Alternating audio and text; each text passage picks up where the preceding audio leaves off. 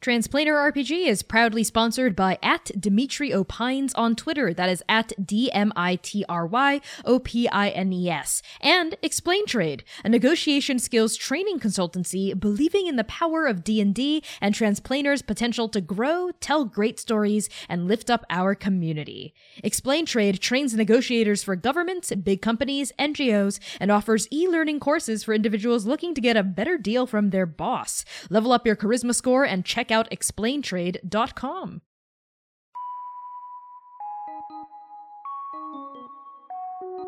Hey Transplaner friends!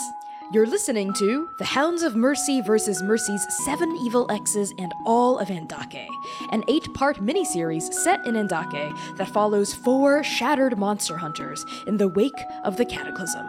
Jiran Kader, the Dragonborn Rogue, is played by Hamna Shahid. Sitlali, the Changeling Cleric, is played by Quinn B. Rodriguez. Gentle, the Triton Monk, is played by Dare Hickman. And the GMing is by yours truly, Connie Chong. Toss us a follow on Twitter by consulting the show notes. Without further ado, here are the content warnings for this particular episode. Content warnings for this episode include fantasy violence, death, trauma, blood, flirting, romance, sexual innuendos, and references to sexual entanglements.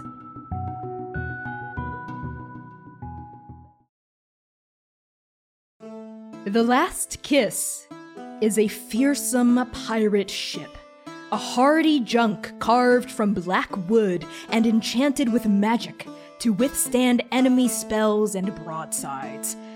Black sails billow from proud masts, flapping like ravens' wings against the breezes of Mahu, as the Last Kiss carves a brave path north through the Hima Sea toward the Dragon Fang coast of the Championship of Nabal.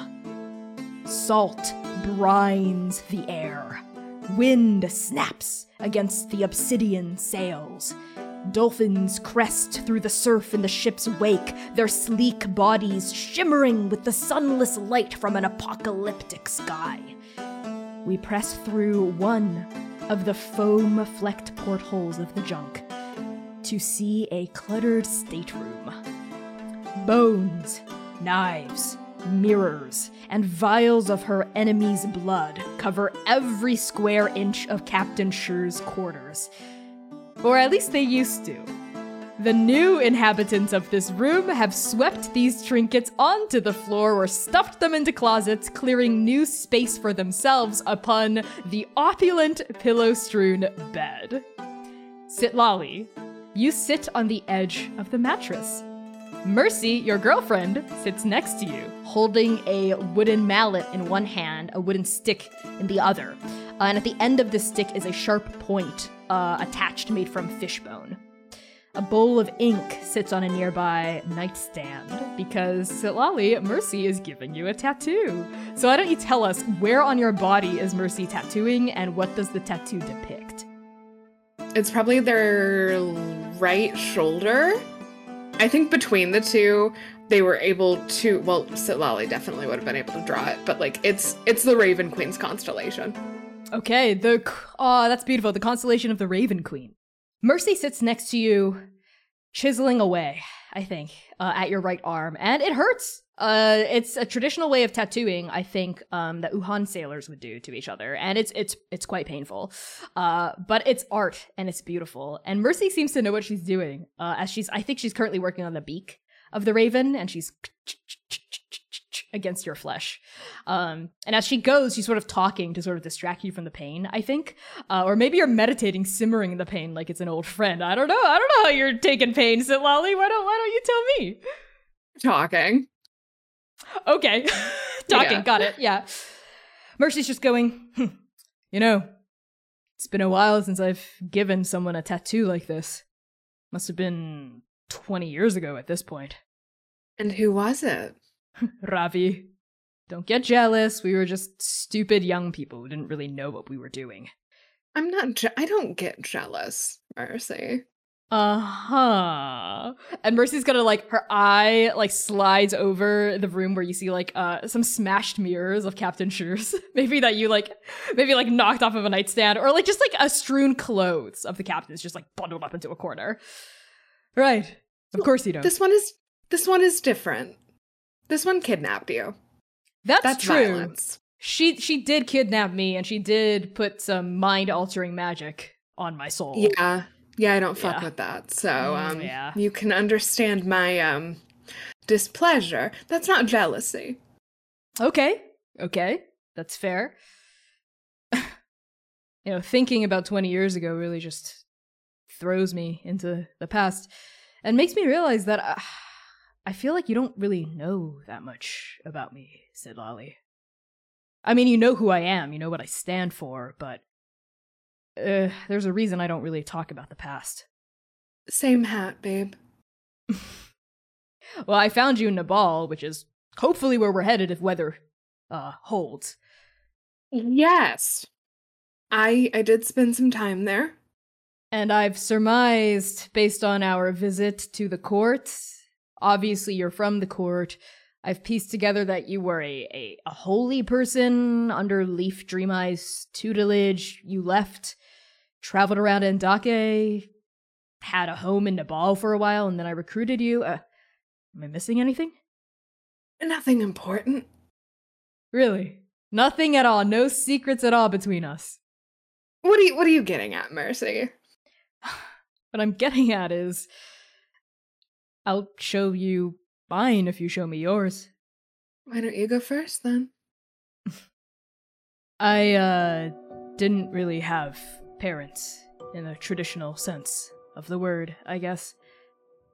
The Euclid, when we were traveling past it, I had to honor it. It's my home. I was raised inside the chasm.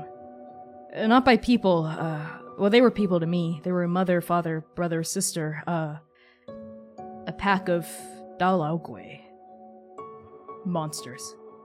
I was abandoned by an infant, or so I surmise, and they taught me how to hunt, how to survive, how to take care of each other.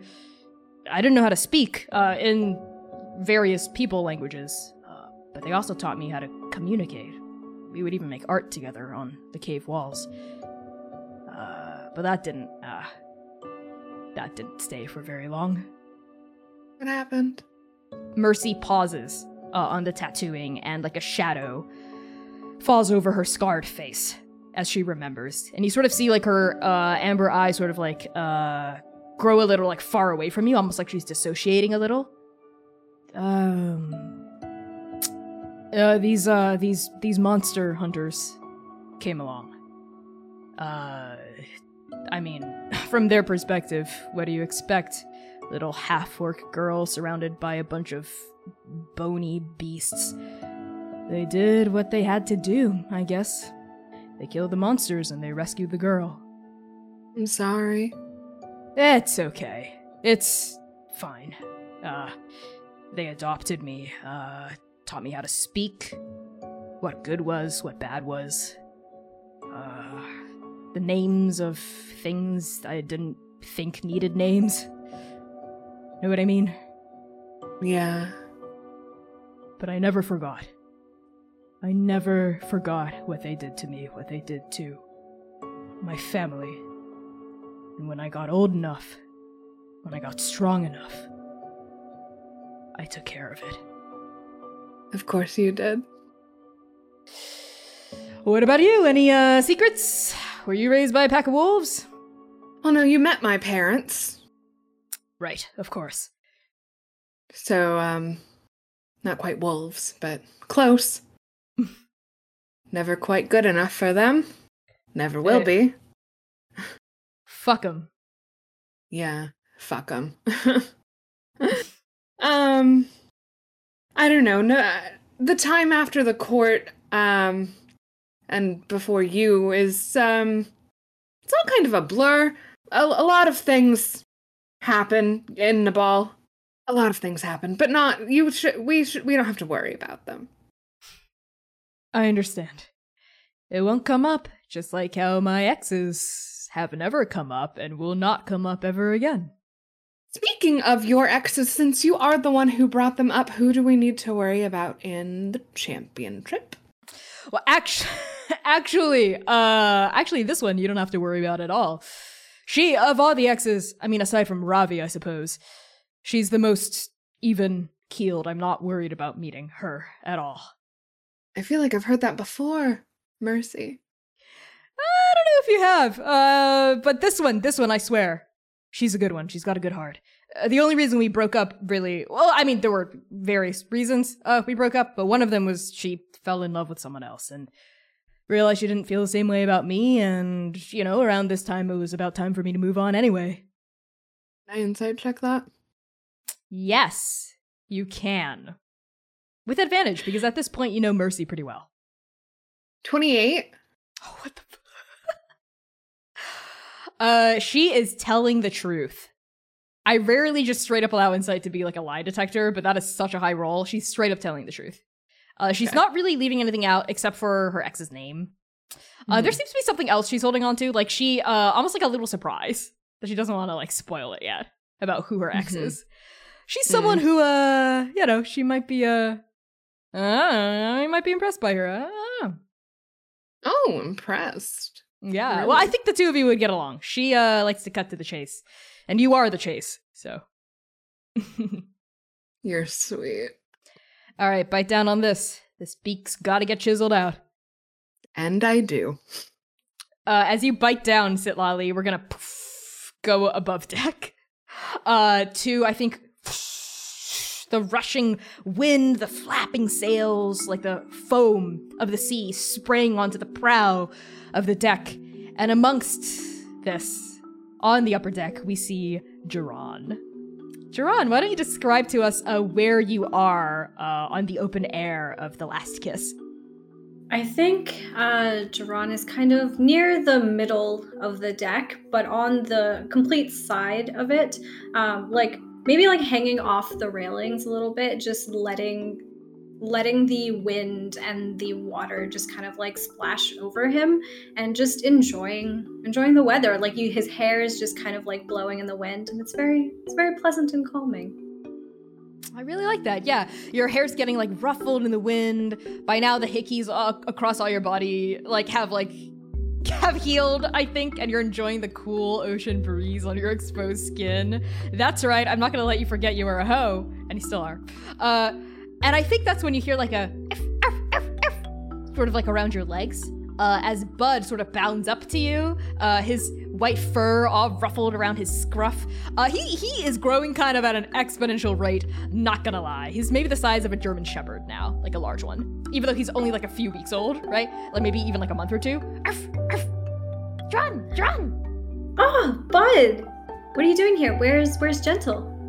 Bud looks up at you very slyly, and you see that he's stolen Gentle's medicine pouch, and it's dangling out the side of his mouth.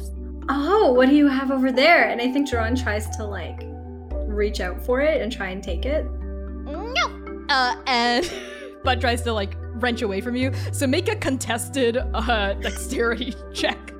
Sleight of hand check. Can I fight a wolf? Is that possible? You're gonna have to contest this wolf. 23! Yeah, you grab it. You grab onto it. You hold like one end, but now Bud like clamps down and is like trying to initiate tug of war with you. Like has gotten down to like a play bow and is like.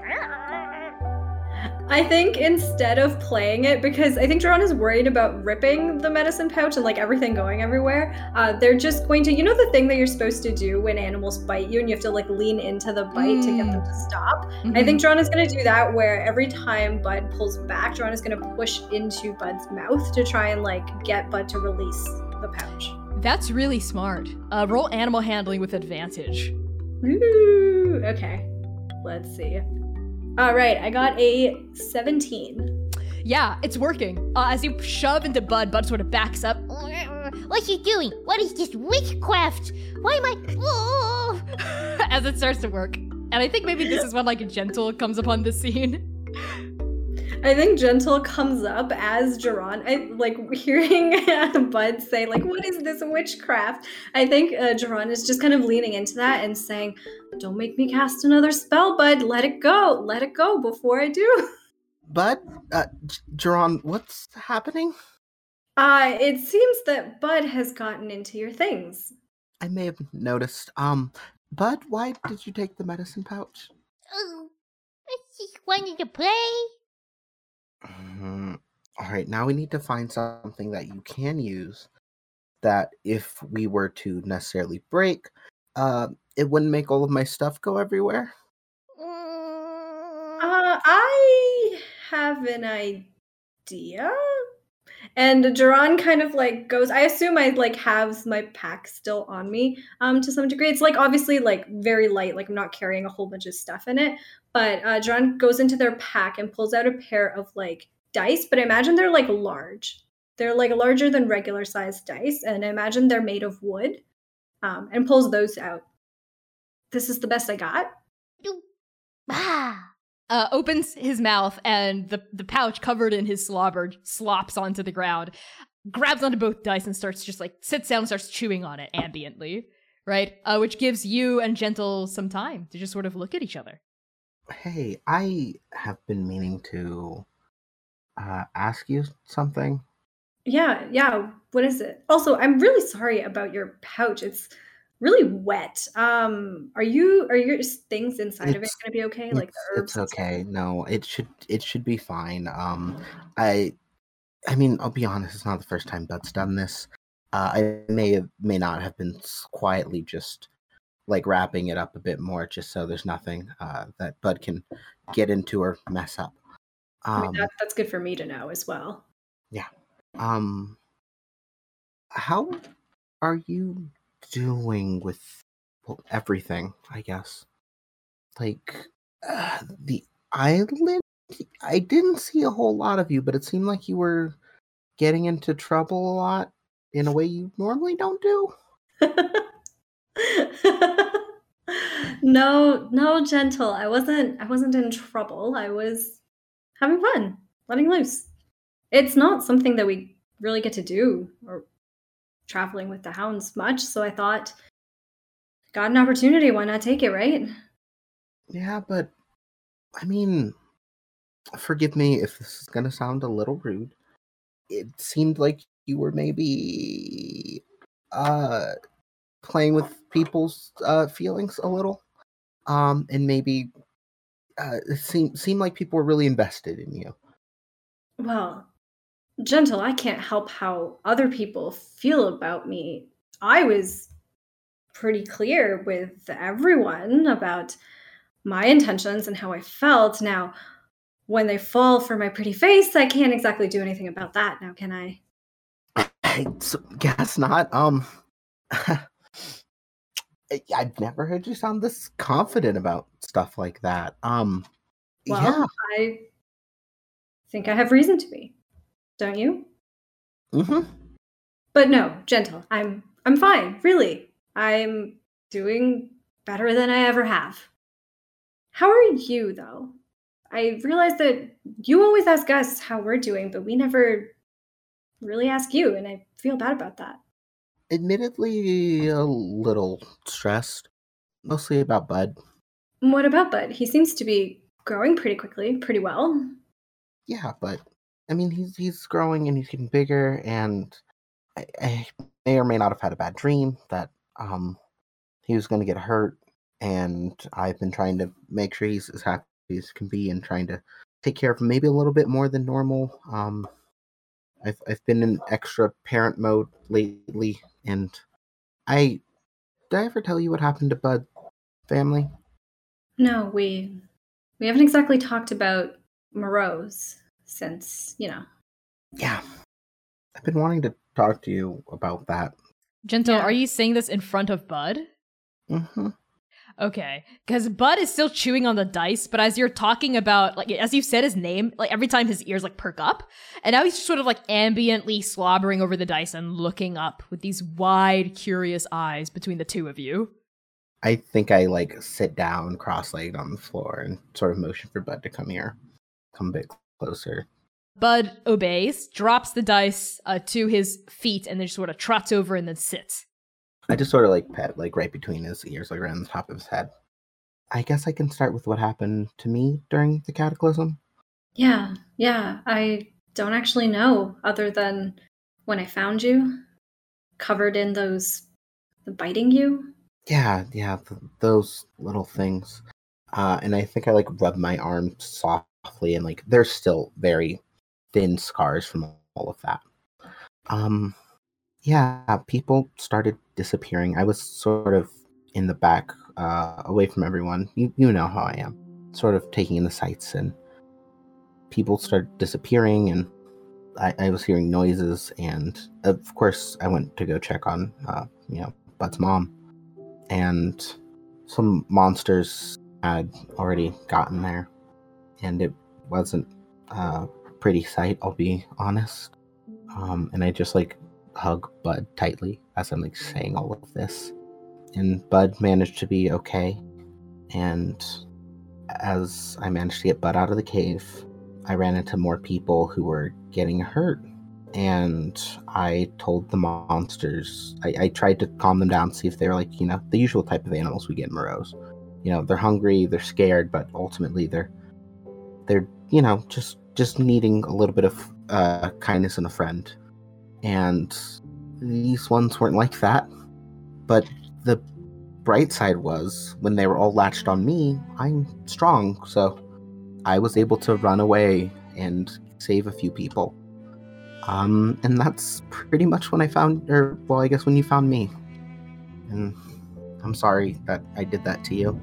No, I'm so sorry that you had to see. I know you cared a lot about Bud's mom. And I'm really sorry that you had to see, I assume, the remnants of that. But Gentle, you have got to stop doing that, The whole taking on all of the danger so that other people don't have to. When I found you, you didn't look good. I'm worried. What if I had come a little bit later, or what if I couldn't find you at all? I don't know, but I mean, it was meant to be for you to find me, I guess. If you didn't find me, just would have been the way it had to be. No, I don't buy that.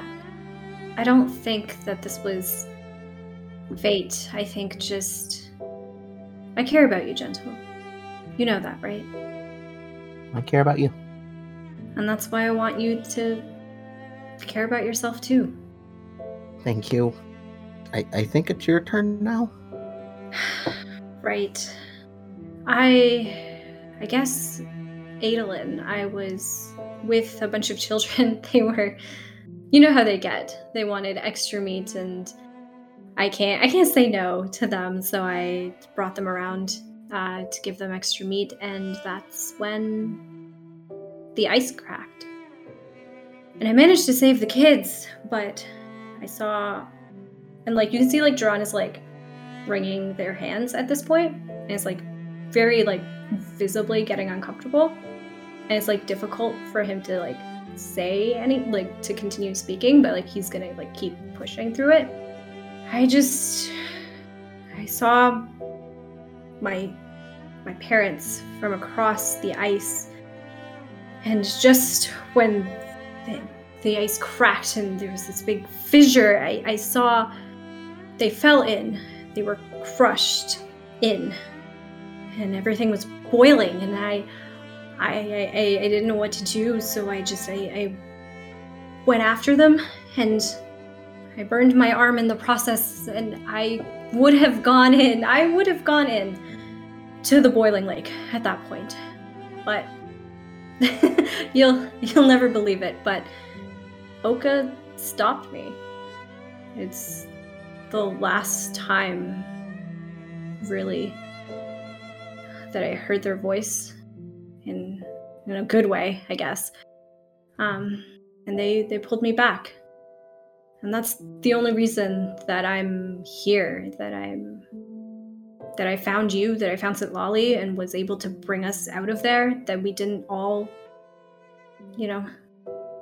go with the rest. I do believe you. But also it's really funny that it was Oka, because I mean, of course someone you care about is going to be the person who saves you. I care about you a lot. You care about Oka a lot. That's friends, people who love each other look out for each other.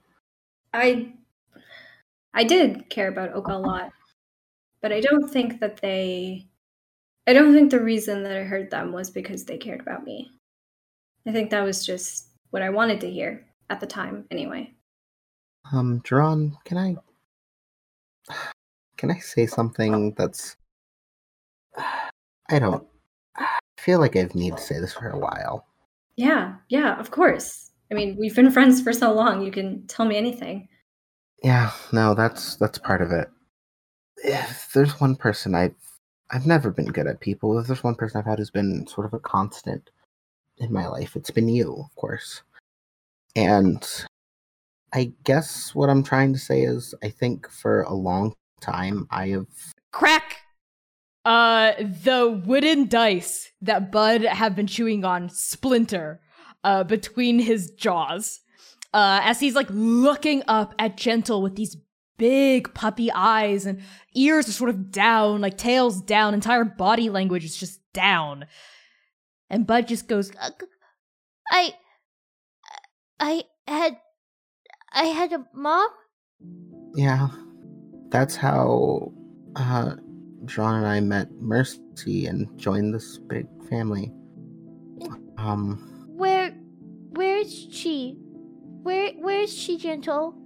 I begin to pet him again and just softly hug him. She got hurt really bad and I wasn't able to save her.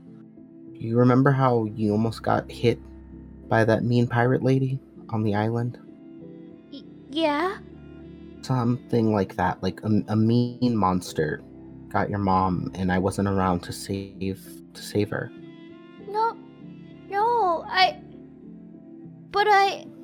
didn't,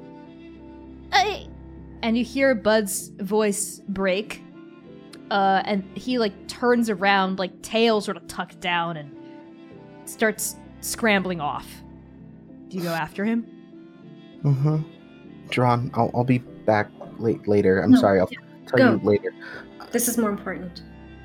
Yeah. Gentle, you run after your pup. And Duran, you're left by the railing, wind ruffling your hair, maybe head cocked, wondering what Gentle was gonna say.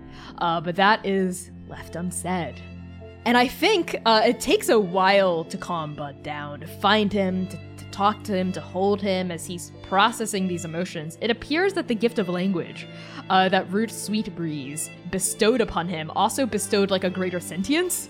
He's aware of what grief is like and is able to talk about it, in a way that I think most dogs can't.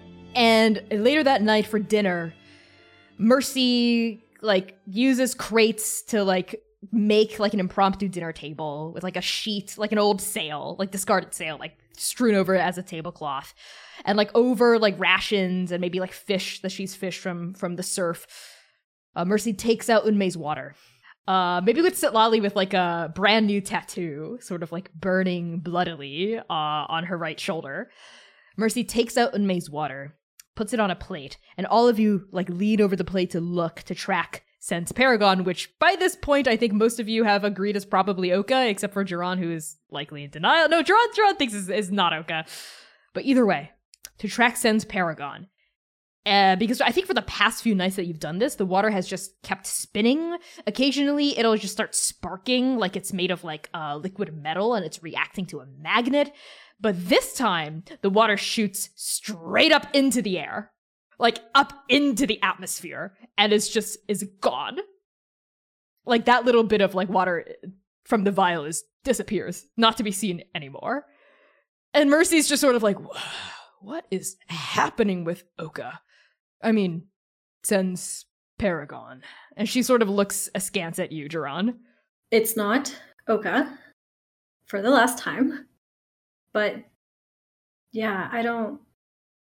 Have we tried... You tried, and looks over at Sitlali. And I assume if Gentle's here as well, at Gentle as well. Have you tried to figure out what might be interfering with the magic here? Does this have something to do with the cataclysm? It might, but I could try scrying on them. I haven't done that. You don't know who the Paragon is. How are you going to scry on them? Let's just try something, right, Sitlali? Yeah. It'll be a long shot, but yeah, let's try it. Just kind of giving a very knowing glance at Mercy. Okay, how does scrying work? You can see and hear a particular creature you choose that is on the same plane of existence as you. The target must make a wisdom saving throw, which is modified by how well you know the target. I'm doing it for Oka. And if you know them firsthand, it's a +5 to the saving throw. Okay. So what is the DC? It's against your regular DC, but you'd add a +5 because you know them. My regular DC is 17. That's a 22. How would scrying work if you got a vision? Would it just, like, flash before your eyes, or would you, like, display it onto, like, a mirror or something? It has to be on, like, a reflective surface. Okay. So, yeah, like probably on a mirror. A shard of the mirror that I definitely didn't break earlier would Sounds work. good. You set it down on top of this dinner plate, right? And all of you are crowding around as Sitlali begins casting the spell. I'm gonna make a whiz save. Oka fails. So I think what happens is, describe to me what the magic looks like, right? Sitlali, describe to me how you're casting the spell. They kind of settle themselves in front of this, like, shard of mirror. I imagine it's not huge, but, like, large enough. And they just kind of put their their fingertips on, like, the four corners, depending on the shape. The glass just sort of starts to, like, cloud over with this, like, multicolor sort of, like, fog until it clears and shows whatever is happening to Oka. As the fog clears, all of you see just flashes of red and purple light, just alternating, oscillating rapidly. Red, purple, red, purple, red, purple. And there's, like, weird kind of tenebrous fog woven through it. You hear, like, distantly echoes of laughter, weeping, music. And then, the flashing grows to a fever pitch. You don't see Oka at all. You don't see anything. You don't see chairs, a room, ground, the sky. You don't see anything. Just light. The light flashes to a fever pitch and then cracks the mirror and shatters it. And the spell ends. Well, that's not supposed to happen. What, Sitlali, what does that mean? Fuck if I know. Would you like to make an Arcana check? Yes. Okay. Nat 20, baby! What? Okay, what's the total? Only 23. Why am I not proficient in that? Whatever. You should become proficient in it next time you level up or something. Okay, natural 20, that's a 23. So if Oka were on a different plane of existence, the spell would have failed. But now, after the cataclysm, the relationship between the planes of existence has been severed. But what you saw flashing makes you think that Oka is less so on, like, a completely different plane, like in the after or the beyond, and more so maybe in some sort of pocket dimension? Like, there's definitely some insane magic interfering with the scrying, like filling up, like, the ambient magical atmosphere around you and just, like, completely playing dissonant notes across the weave. Sitlali's gonna stare at the mirror for a minute, then look up at Duran and go, Oka's totally fine. Okay, why did you look for Oka though? I thought you were looking for Sun's Paragon. Exactly, that's what I'm saying. Focus. Oka's totally fine. And then kind of looks over at Mercy and Gentle and is like... Just, like, shakes their head, like, real small. Yeah. Like Duran, would you like to insight check Sitlali? Is that okay with you, Quinn? Do I get to roll deception? You do. Insight versus deception. Good. Let's go. All right, let's do it. 15. Okay, 15 from Duran. I also rolled a 15, add 9 to that, and that's my total. Okay. So I think what that means, Duran, is Sitlali is so hard to read. And you're maybe feeling a little frustrated because you're like, damn, okay, they really are good at lying though, or like hiding things. And you can't really, it's like a brick wall. You can't really get anything else out of Sitlali. Sitlali, can you do that spell one more time and then do it for Sen's Paragon. I don't know. I don't know enough about the weave to tell you how to do this, but can you like use the water, Unmei's water, and focus on that or something? Because that seems to have some sort of connection with the Paragon. Gentle, your hand's raised. Thank God. Jiran, why do you... Like, you're one of the smartest ones of us. You know it's Oka. I do not know that it's Oka. I, in fact, know that it's not Oka. And thank you for pointing out that I am, in fact, the smartest person in this room right now, which means that you are all wrong and I am correct and it's not Oka. So we should maybe just put that idea to bed. Why? Give me 3 reasons why it's not Oka. When has Oka ever done anything that is remotely godly that could make us think that they have curried the favor of a god? Secondly, Sen's Paragon, that doesn't even make sense. They're not even from the correct region for that to make sense. It would be a different god entirely. They said that they were from Talmud, right? Wouldn't it be Utabathi then if this was... Yes, Gentle. What if Oka doesn't know where they're from, or maybe they didn't tell you the full story? Oka did kind of leave all of us without maybe telling us, and I don't want to be the person to have to say all of this, but maybe there was more to Oka than any of us knew. They were good at lying, but they're not that good at lying. I'm gonna turn to Mercy. Okay. Is there anything you're not telling us about Oka?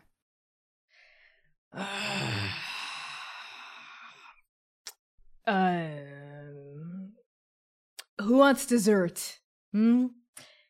Mercy? Mercy.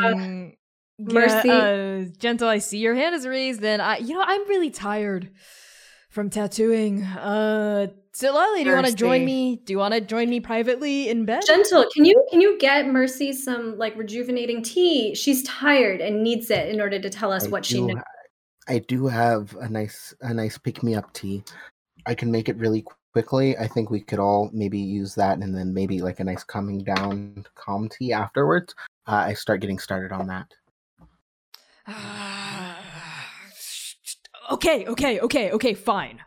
This is what I wanted to tell you all at the cliff's edge, at the Raven's throat. Didn't get a chance to, obviously, because I got kidnapped. But it just hasn't come up since. Okay, fine. Jiran, don't freak out. Okay? It's fine. It's still Oka. They just are a person that, everyone's right, had a lot of secrets. And Mercy reaches into her waistband and pulls out a rolled up scroll. Okay, who here speaks to? Reads it again? Kind of. Oka was teaching me. Oh my god, okay, of course they were. And Mercy unfurls the scroll. And all of you see essentially a birth certificate, right? But it's written in two. And there's like a picture of Oka, but they look really different. They look younger and they have long hair. And they're also dressed in these like royal robes, and they have like a crown like on their head. And the name in Sioux across the top is Prince Makoya Hien, second born to the Emperor. Mercy like puts it down like it's a piece of live dynamite on the table.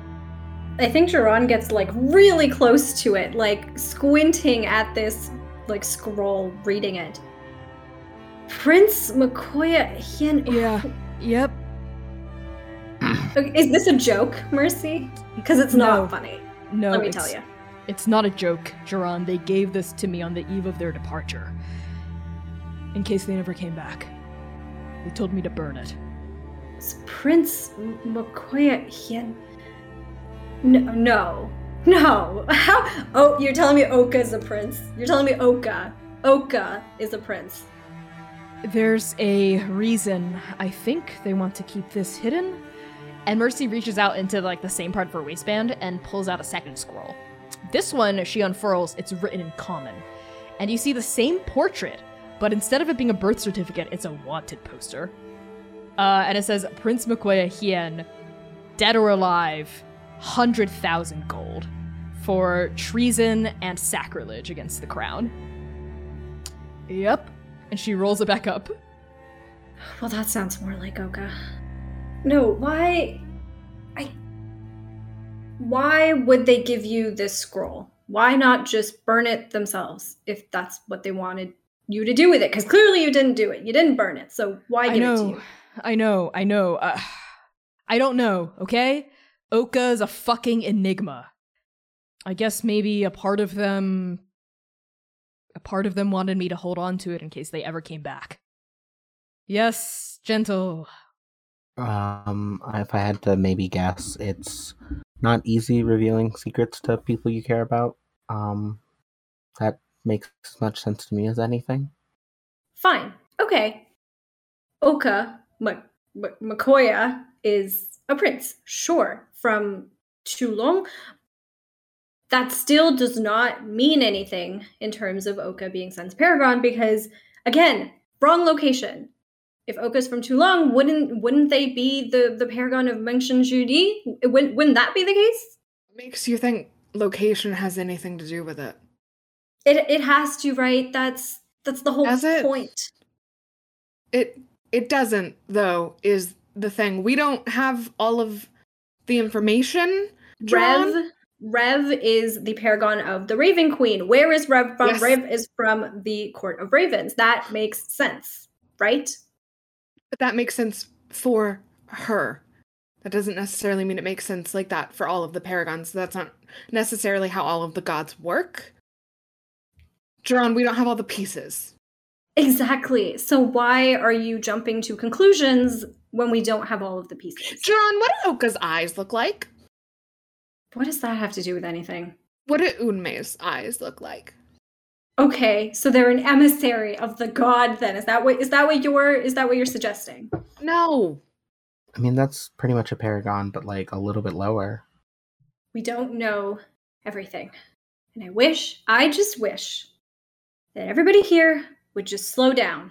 Just a little bit. Just a little bit. Yes, gentle. We've been on this journey for quite some time, and I think that if there was evidence that would be in contrary, we'd probably have ran into it by now. Once again, Jiran, I'm sorry. I'm not trying to be in your way. It's not Oka. But if you want to chase Oka right now, fine, we'll do it. If only to prove to you that it is not them, we will go to them and we will ask them and they will tell us that this is ridiculous. You want to try something, Jiran? What? Give me a minute. And DM, I would like to attempt to cast legend lore regarding the Paragon of Sen. Oh my god, how does that work? I have to pull up my notes! Name or describe a person, place, or object. The spell brings to your mind a brief summary of the significant lore about the thing you named. The lore might consist of current tales, forgotten stories, or even secret lore that has never been widely known. If the thing you named isn't of legendary importance, you gain no information. I have a feeling the Paragons are of legendary importance. The more information you already have about the thing, the more precise and detailed the information you receive is. The information you learn is accurate, but might be couched in figurative language. Oh my god, what a useful spell! Why haven't none of my other PCs ever used this spell? Okay. What is the thing you're like? Are you just looking into the weave and trying to pull information about the Paragon of Sen back toward you? Yes. Okay. What does it look like as you do that? Sitlali just kind of closes their eyes, and I think you can feel the weave kind of like undulate around them, and I think it just like the air kind of shimmers a little bit. I like that. You close your eyes, you focus, and if I may add a little bit of flavor text, I think the shattered pieces of the mirror like wobble, like rattling the silverware on the table, and she's going, whoa, whoa. The mirror shards rise up, and they sort of like levitate around Sitlali, like 8 of them, forming a halo sort of like behind Sitlali's head, and they start to rotate a little. And as Sitlali starts receiving visions, the rest of you see glimpses of this vision flash through the mirror shards, right? And Sitlali, I think you're pulling through the weave, and then bing, like the spike of knowledge is driven through you, right? Like a gift from Munch and Jurdi. And I think against, maybe like even without you knowing, your eyes fly open, but your eyes are like pure black as you like receive this like almost like prophetic vision like about the Paragon of Sen, because you know so much about it at this point, and you're honing on like a specific aspect of the Paragons. You see, and all of you see this as well, reflected in the mirror shards, a vision of a person, black-skinned, shadowy, almost like tenebrous skin, with white hair. You can't even really see their face. They're like a being made of shadow, and like their hair is almost like white smoke coming out of their crown. They are sort of standing on the background. You see glimpses of it, a broken, bloodied battlefield with a cracked red sky, and all of you see hundreds of eyes blinking in like different moments all across the sky. And you see in the distance, like silhouetted against this shadowy figure, a massive stranger? Taller than the world, with wings that just completely encompass the atmosphere around it. Bleeding eyes dotted all over the wings. The eyes are just bleeding red, black blood dripping onto the ground, and where the tears smash onto the ground, these tears of blood and tar, monsters spawn. And you recognize some of these monsters, the little like fleshy chicken things that like knocked Gentle out. These like monsters made of just like hands and claws, a massive beast with a huge neck and faces stitched all over its fleshy body. And we flash back to this shadowy person who faces off against the monsters, and the vision pans down to their chest, where a wheel, a disc flares open, iridescent colors, every single color imaginable and unimaginable swirls around in this disc and starts glowing, and this person's body starts changing. And then the vision ends. The mirror shards vibrate for a half second in the air around Sitlali, and as the weave relaxes, they gently lower back onto the dinner table. And Sitlali, your eyes return to their normal color, and you feel really tired. I think I just kind of lay down on Mercy's bicep. I'm tired. She catches you. Yeah, she catches you. Whoa! Sitlali, what was that? Did you not say what? Dessert? Jiran is like going through their pack, pulling out that piece of paper that they had drawn the picture of the eye on, and like puts it down on the ground for everyone to see. I've seen that before. What? How? Where? It was a dream. I thought it was just a dream. What happened in this dream? When? It was, while you were missing, Mercy. Oka was in the dream, and they looked different. Their wings, you remember their wings. It was always translucent, ghostly, not real, but they were flesh and corporeal, like I've never seen before. And they looked behind me, and when I looked back, that is what I saw. Sitlali, the person, the shadow person with the thing in their chest, was that the Paragon of Sen? Think so. Maybe. Probably. That didn't look like Oka at all. But Oka still had the eye. You know what? I'm making an executive decision. Dessert for Sitlali and everyone else who wants it. Go to bed. Okay? This has been a long night. Just go to bed. Yeah. And I think Jiran takes the like drawing, like rolls it up and puts it back in their pack. Okay. Do I recognize the eye symbol at all? Like the drawing or like anything that we saw? Do I recognize that from any of my studies, TM? God. Okay, make a history check. Make a history check, Sitlali. As you do, Mercy turns to you, Gentle. You see like a vein jumping like behind the band of her eye patch. Yes. Gentle? I just wanted to say I'm sorry if I helped make the room a little tense. I generally don't do that, and I'm sorry. I value everyone's opinion here. Gentle. It's fine. It was bound to come out. Bound to come out. I think Duran is just going to point at the birth certificate. Do you mind if I borrow that for a bit? I don't know what you're gonna do to it, Duran. Burn it. Or use it for your... I don't want to say it. Don't make me say it, Duran. Great gods, Mercy. don't make me say it. No, that's not what's happening. Please, for the love of God, don't say it. I just want to read it again. That's all. Okay. But don't burn it, okay? Don't crumple it up. I won't. No matter how you feel about Oka right now, it's not our place to burn it, I don't think. I know. And I won't. Okay. Here. And Mercy hands over Oka's birth certificate and gives it to you. And I will take it and put it away. Sitlali, what did you get? 22. Yeah. Okay. You have. Because you literally studied the gods growing up, so I'm going to give it to you, okay? That's literally your backstory. I will allow you to have this piece of knowledge. This eye symbolism is ringing a bell. Oh, but it's so deep back in your memory. Definitely back when you were still studying at the court. You're like sifting through it. You're like, where have I seen it? Where have I seen it? And it pings. You've seen a drawing of the same kind of eye, bleeding its black and red tar tears. In a kind of throwaway passage in one of your books about the Paragon War. So the Paragon War is a pretty classic piece of lore in Ndake's history, basically also known as the Gambit of Queens. It was in Ndake's mythic past, before the 8 nations were created, there were a bunch of queens that ruled Ndake, and they were freaking awful. They were so bad to the people, they used the people as pawns in their game. That's why it's called the Gambit of Queens, and in Ndake, that's why the chess move, Queen's Gambit, is named after that piece of lore. Until the Paragons rose up. For the first time in Ndake's history, 8 Paragons rose up and championed the people and basically helped establish the nations as we know them now. They beat back these repressive, tyrannical queens, and they created the championship, the court, Tulong, etc., etc., etc. There's a throwaway passage, kind of a footnote, right?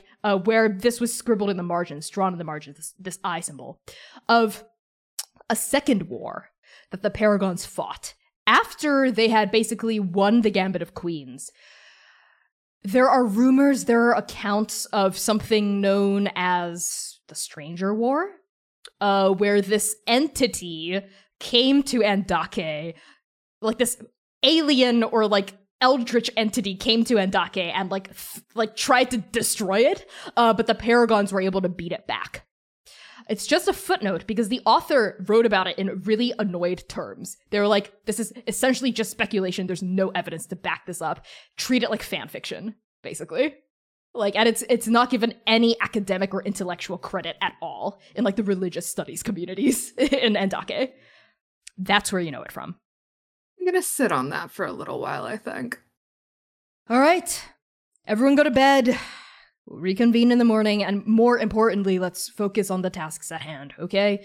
I don't know what we can even do with this information. Let's just get to Nabal, get to land, talk to my contact there. And Mercy sort of gives you kind of cheeky smile. Sitlali? She'll have some answers, I know she will. All right. Get some shut-eye, Duran. You too, Gentle.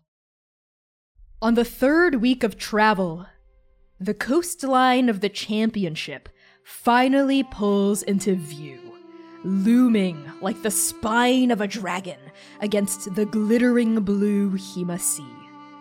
Mercy directs the Last Kiss to skirt the shore several miles out to avoid crashing against reefs. It's faster to ride the current up the western shore of Nabal than it is to dock at Dragonfang and trek to Rosso on foot. And so, your party spends another few days on the ocean, keeping the darkened land in view on the eastern horizon to your right, until you reach a port city, surrounded by the Brittlefinger Woods. The Last Kiss sails through a series of low, broad canals, flanked on either side by the spiny forests of Brittlefinger. You see cacti and ocotillos, bottle trees and baobabs, the thorny leaves of salt, parched plants bobbing in the breeze. During the day, you hear the clucking of pheasants and the skittering of mongoose through the dusty underbrush of the far shores. And at night, you see the winking, reflective eyes of lemurs lurking in the branches. Few Nabalians make their homes on the shores of this canal system that eventually feeds into the Ingir Lake further inland. Instead, the three of you see settlements glimmering on the peaks of distant highlands where the trade winds are wet and the soil fertile. You see clusters of stone houses, grazing cattle, moss-mottled temples to the eight rising up out of the mountains. Eventually, the canal you're sailing down feeds into Ingir Lake. You spend another day or so on the water, other ships and boats dotting the lake all around you. Could give the lake that you met Unmei at a run for its money in terms of how big it is, until you eventually dock at Bacchanalia Beach on the western shore of Clothau Island. From there, the four of you travel on foot. You know that you've reached the capital when the towers of Raso begin rising into view. Hundreds of stories tall and dozens of feet wide, carved from adobe and stone, the roofs of these towers vanish into the clouds above your heads. There are 8 such massive towers scattered across Raso, one for each of the gods. Each tower also serves as the socio-economic nucleus for Raso's 8 plazas, neighborhoods built around the base of each tower that share common values and are governed by common principles. Mercy leads your party through Raso's winding streets after docking the last kiss at Bacchanalia. The smell of smoked meats and grilled vegetables from street vendors suffuses the air, as does the sound of street performers, children running and playing hawkers, selling their wares, gambling parlors with their doors thrown open to the breeze trying to entice customers in. As you walk through Raso, you see vestiges of some sort of recent disturbance. Shattered storefronts, roped-off streets, massive craters in the ground, buildings missing entire chunks of their walls and roofs. But the atmosphere in Raso is anything but despondent. In fact, the people around you seem optimistic, chipper even, as they go about repairing the holes in their neighborhood. For every broken window, you see 3 people working together to install a new one. Mercy leads your party toward the Tower of Risk and Reward, the central tower in all of Raso where the champion and their regent reside. The base of the tower stands atop a huge raised dais with stairs and ramps leading up to the tower's many entrances. Think like a Roman Colosseum, right? That's how many entrances and exits are at the base of this tower. As your party approaches, the light from the sunless sky begins to fade, and a deep autumn evening is nestling into the shadows of Raso. Your progress slows as you begin to encounter a crowd gathered at the base of the Tower of Risk and Reward. Actually, several dozen people at first, and then when you start wading into it, 100 people? 200, 700, 1,000 people at least, several thousand strong. Like, they're gathered for a concert or something? A buzz with anticipation for you're not sure what yet. And as Mercy very annoyedly muscles your party through the fray, grumbling about it, all of you see a light streaking up into the sky from the base of the tower, several hundred feet in front of you. The light goes up, up, up, up, up. You see people's heads craning upward. You hear gasps of anticipation, and then the light explodes into a dazzling firework display, luminescent against the dimming sky. The crowd around you starts cheering, their voices start filling this night air, and then music starts to play kind of from everywhere. And as the music starts playing, it seems to be magically amplified, right? Somehow. The people around you start to dance. They start to, groove to the music. They start to, nod. You see people, drinking from cups. They're all dressed sort of like party casual, I guess. And it gets that much harder to reach the tower. So what do the three of you do as music starts playing, more fireworks go off, and people start dancing around you? Is there like a musician or like a band or something nearby? Why don't the three of you make a perception check for me? Are there any walls nearby? Well, yeah, there are buildings nearby. Are you I gonna try to figured run out up them? I don't need to try anymore. I'm level 9, baby. Oh my god. I regret having a monk in Translator. Just kidding, I don't. I love Gentle. I got a 13. Okay, 13 for Jiran. I also got a 13. 13 for Gentle. Sitlali? 27. Okay, Sitlali and Gentle. Gentle, without using your new monk powers to climb vertically up a wall, I don't think you can see. There's so many people, and they're jostling you everywhere. It's kind of overstimulating. Like, Bud's right next to you and is sniffing, you know, ears going wild, like tail sort of wagging, like eyes are reflecting like the big fireworks going off, you know, in Bud's eyes. Bud is like, ah. And yeah, Jiran, you're also like, there's just a lot of people here. I think this is the most people y'all have encountered since Adolin. You know what I mean? Like, it's a lot of people gathered in one place. If I may, for flavor, because they are still 5'2", can they be on Mercy's shoulders? Oh my god! Yes, okay, yeah. Sitlali is on Mercy's shoulders, and you look around, you're like, okay, what's going on? And you look forward toward the base of the tower, where you see, like, a stage has been set up, like, at the top of the dais in front of various entrances, like, at the base of the tower. And people are like moshing in front of the stage, like on the steps, and there is one person performing on the stage, right? And like people are like chanting a name in Nabalish. Do any of you speak Nabalish? Sitlali does. Do the rest of you speak it? Gentle does. Okay.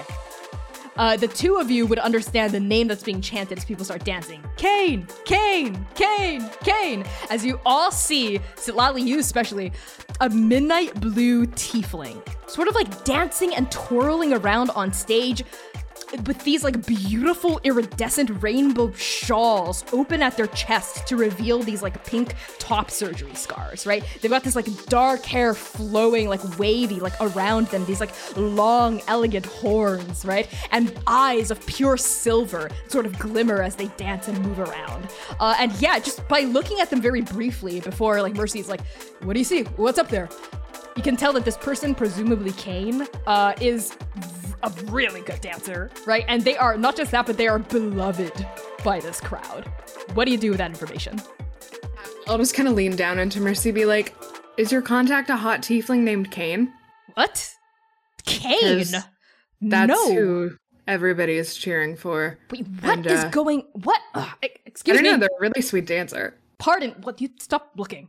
And Mercy's gonna sort of like start like nudging through the crowd with more aggression, starts like shoving people. People are going like, hey, you're harshing my buzz, man. But like as Mercy's like pushing through, doesn't even care. Jiran, Gentle? I think Jiran is just going to follow Mercy's lead because he is very overwhelmed by all of these people that are around. Doesn't speak the language for once. Fun fact for the audience, Jiran speaks 7 of the 8 Undakan languages, and Nabalish is not one of them. So he's feeling a little out of his depth. And so, yeah, they're just going to follow Mercy. What about Gentle? I tell Bud to stay close to Jiran. My mask is also super on, by the way. I just sort of like start running up to a roof. And just like, so I can have space and I just sort of move roof to roof.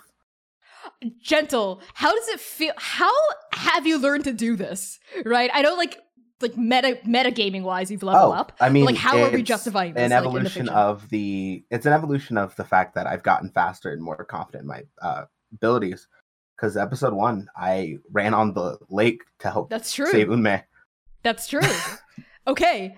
Bud sticks by Jiran, which is easy. Bud is really big at this point and is able to sort of like forward his own way through the sea of people. You run toward a nearby building and like you turn perpendicular as you just run up the side and you hop onto the roof, right? You start hopping from roof to roof, like weaving your way through the crowd this way, like you're silhouetted like against like torchlight, right? Like on these roofs. You look like freaking Batman as you're going like from gutter to gutter to gutter to gutter, following the rest of your party on foot. Duran and Gentle, as you get closer to the base of the tower, the two of you also see this tiefling, right? And you also see like musicians sort of like off stage. They're not allowed on stage to like take attention away from this tiefling, but they're off stage and they seem to be playing like lyres, like drums, like erhus, like all sorts of instruments from all across the 8 nations to form this sort of like, it's very almost like, for us it would almost be like EDM a little bit, like EDM hip hop, like all mashed together. Kane's dancing. All of you see them now. Mercy sort of like muscles all the way to the front where I think a barricade's been set up, and there's like sort of like muscular like security like in like leather armor with like swords strapped to their waists to like make sure no one like crosses the line. And Mercy's just going, what? Hey, damn it. Sort of seems at like a loss for what to do. Dave, do you need it? And I'm gonna lean down, I'm gonna like tap her on the cheek and cast Thaumaturgy so that her voice is really loud. Okay. Oh, that's cute. She shouts out, "Hey, you, Kane! Been a while, eh? Come down here. Let's talk." And her voice is sort of like booming out, like past, like I think like this big buff Minotaur guard, and he goes, "Ugh," sort of like covers his ear down. But the tiefling either doesn't hear her or doesn't care. Just keeps dancing, like doesn't even look in her direction. In fact, like twirls, and you see like these glittery coins that like come off of like this shawl wrapped to their waist, like jingle and like catch the light as they twirl. Doesn't seem to have gotten this tiefling's attention. Duran, Gentle? I could maybe get Kane's attention. Okay, how are you gonna do that? I can simply get on the stage and then jump towards Mercy. So then you see Mercy. Oh my god, that's so funny. Make an acrobatics check. That's a 17. Okay. Describe to me how you do a sick kickflip off of the nearest roof and land on the stage. I think what I do is I combine slow fall, which is another thing I have. And do you know, like, in Into the Spider-Verse with, like, the casual, like, I think it is that, as, like, Gentle just sort of jumps in. They're not the type to be flashy and showy, so they're just, like relaxing, like, all right. And they just sort of count to themselves, like, 3, 2, and then they just, like, turn that into a roll, and, like, land with a sliding, like, superhero landing almost. And then they're just like, hi, my boss wanted to talk to you. And just point to Mercy. As you do that, you land on the stage and, oh my god, there are lights? There are lights on this stage that were hidden, right, by the crowd. Like, sort of at the base of the stage, these blinding lights are shooting up to illuminate, like, magical light, right, from, probably, like, imported from Uhanahi, like a mixture of, like, thaumaturgical progress and technological advancement. Huge stage lights are, like, shooting up onto the stage as you stand there and pivot for a moment. And I need you to make a charisma saving throw. Oh no. That's an 18. Okay, that's good. As you land, the entire crowd erupts into raucous applause. They think it's part of the act, right? They start like clapping. They're like, woo! They're cheering. They're trying to throw like flowers and glitter onto the stage. You see that like the security, the guards, sort of like at the base of the stage, they turn and they go, hey! But you can't really hear them over the music. It's so loud on the stage. They start rushing the stage. But Kane, this tiefling, you see them up close now. They've got this like beautiful stage makeup on, right? This like eyeshadow that perfectly makes their like silver eyes pop. They've got like this lipstick that just like accentuates the deep midnight blue of their skin. Their tail sort of like is swaying from side to side, decorated with these golden bangles, and they just they laugh like it was all planned, and they twirl and they start to dance with you. And they like they're leading you in sort of like the music changes into like a tango, and they start leading you in sort of like a bachata, like tango sort of duet situation. They're like holding you, like trying to spin and twirl you. So with an 18 charisma save, you are able to follow. You follow, but you're like, oh god, right? As like the music keeps going. And you hear... The mask is helping. It definitely is, because maybe your face is like sheer panic. And you hear like Kane's voice in your ear go, who wants to talk to me, darling? Mercy. I'm part of the Hounds of Mercy. Hounds of Mercy? And like they fling you out, you know, and then like rope you back in.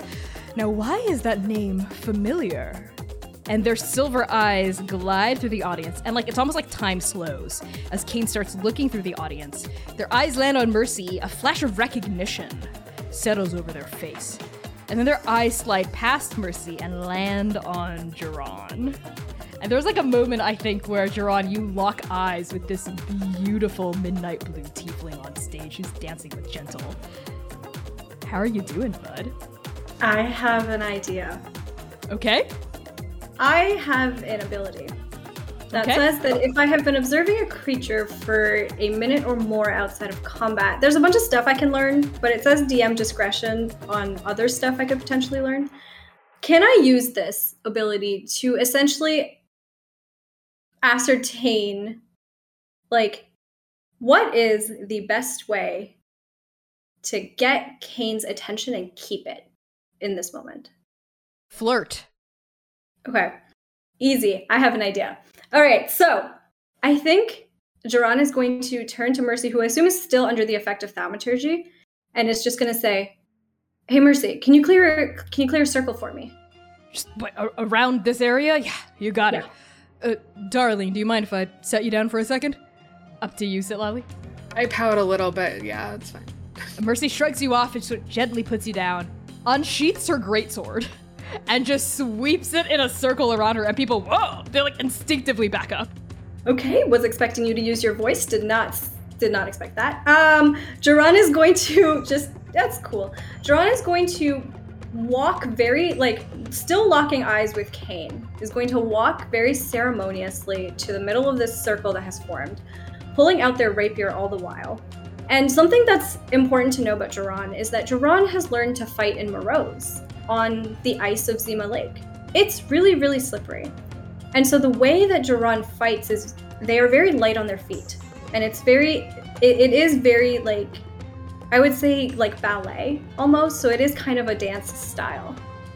And Jiran just starts to, I think, like twirl their rapier a little bit and start moving, doing like little bits of footwork like they would if they were in a fight, locking eyes with Kane invitingly.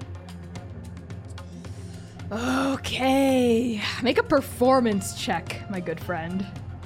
Okay, I'm using my inspiration because that was a garbage roll. We're doing the You thing. got it? It's not much better. It's a 9. A 9? Okay, a 9. A 9, we'll take a 9. All right. Okay. You're quote unquote like doing a little bit of a dance, a little bit of a groove as Mercy continues like clearing this area for you so people don't press back in. Kane throws their head back, laughs, and sort of like very gracefully twirls you, Gentle, toward like an exit stage right. They're like a flight of stairs going down to sort of like signal that you should get off the stage. They turn to the rest of the crowd, and then they strike a pose. They like put out their hands and then they bow right as more fireworks go off and like the song reaches a crescendo, lots of cymbals, maracas going off, and like the entire crowd like cheers for the grand finale, and like the song ends. This dance, this set, this performance has ended as the crowd is like woo, clearing and clapping, cheering and clapping. Excuse me. The lights on the stage go down into like regular lights. And Kane hops off the stage, whispers something into the ear of a guard. The guards nod, and they open up the barricade to admit your party through. And just your party, no one else. Jiran looks over to Mercy and Sitlali. Well, shall we? We shall. Hey, just before we go, just a word of caution to both of you. I wish Gentle was here, but well, what they did was pretty badass. You can't trust this tiefling, okay? I remember them from when I was here in Nabal. They're the protege of the former champion here, Bloodthirst, leader of the Kusing Guild, this thieves guild here. Kane is not to be trusted. They are violent. They are combative. They are a snake in the grass. Just, hello! Because at this point, like, you've, like, gotten through the barricade. And Kane comes up to all of you. There's like a very light sheen of sweat sort of glimmering off of their skin. And they like sort of like, without looking at the servant, like take like a water skin from someone and just see, Jiran, you in particular see their throat sort of undulate as they like drink this water down, and they hand it back the servant, and they turn and they look at all of you. And at this point, Gentle, I think you've regrouped with the rest of your party. My, Mercy. It's been a while, hasn't it? I almost didn't recognize you. But it's the eye patch that gets me every time. That's how I remember. Kane, what are you doing here? Where's Atalanta? At that, Kane pauses, looks genuinely surprised for like half a second. Sitlali, you would know who Atalanta is. Atalanta was the former champion of Nabal. You're not sure what happened to her? Kane's here now? You don't see her anywhere? She was supposed to, transfer championship to someone else this year. But you've been, rather busy. Predisposed, right, with the hounds. Oh, my. Haven't you heard, darling? Heard what? Where is she? Don't tell me you're the new champion. Whatever, it doesn't matter. Just point me to her direction. Where's she living now? The Plaza of Death and Birth? The Plaza of Knowledge and Dreams? No, Mercy. This is awkward. I would have thought that word would have traveled across Entake by now. We've been predisposed. Atalanta is dead. What? Bloodthirst killed her. What? You little. And Mercy starts, moving aggressively toward Kane, reaching for her greatsword. Get in the way. Gentle? Put a hand on her arm. Yeah, I think Duran also, still has their rapier out, I assume, and just kind of, brings it out in front of Mercy to say, stop.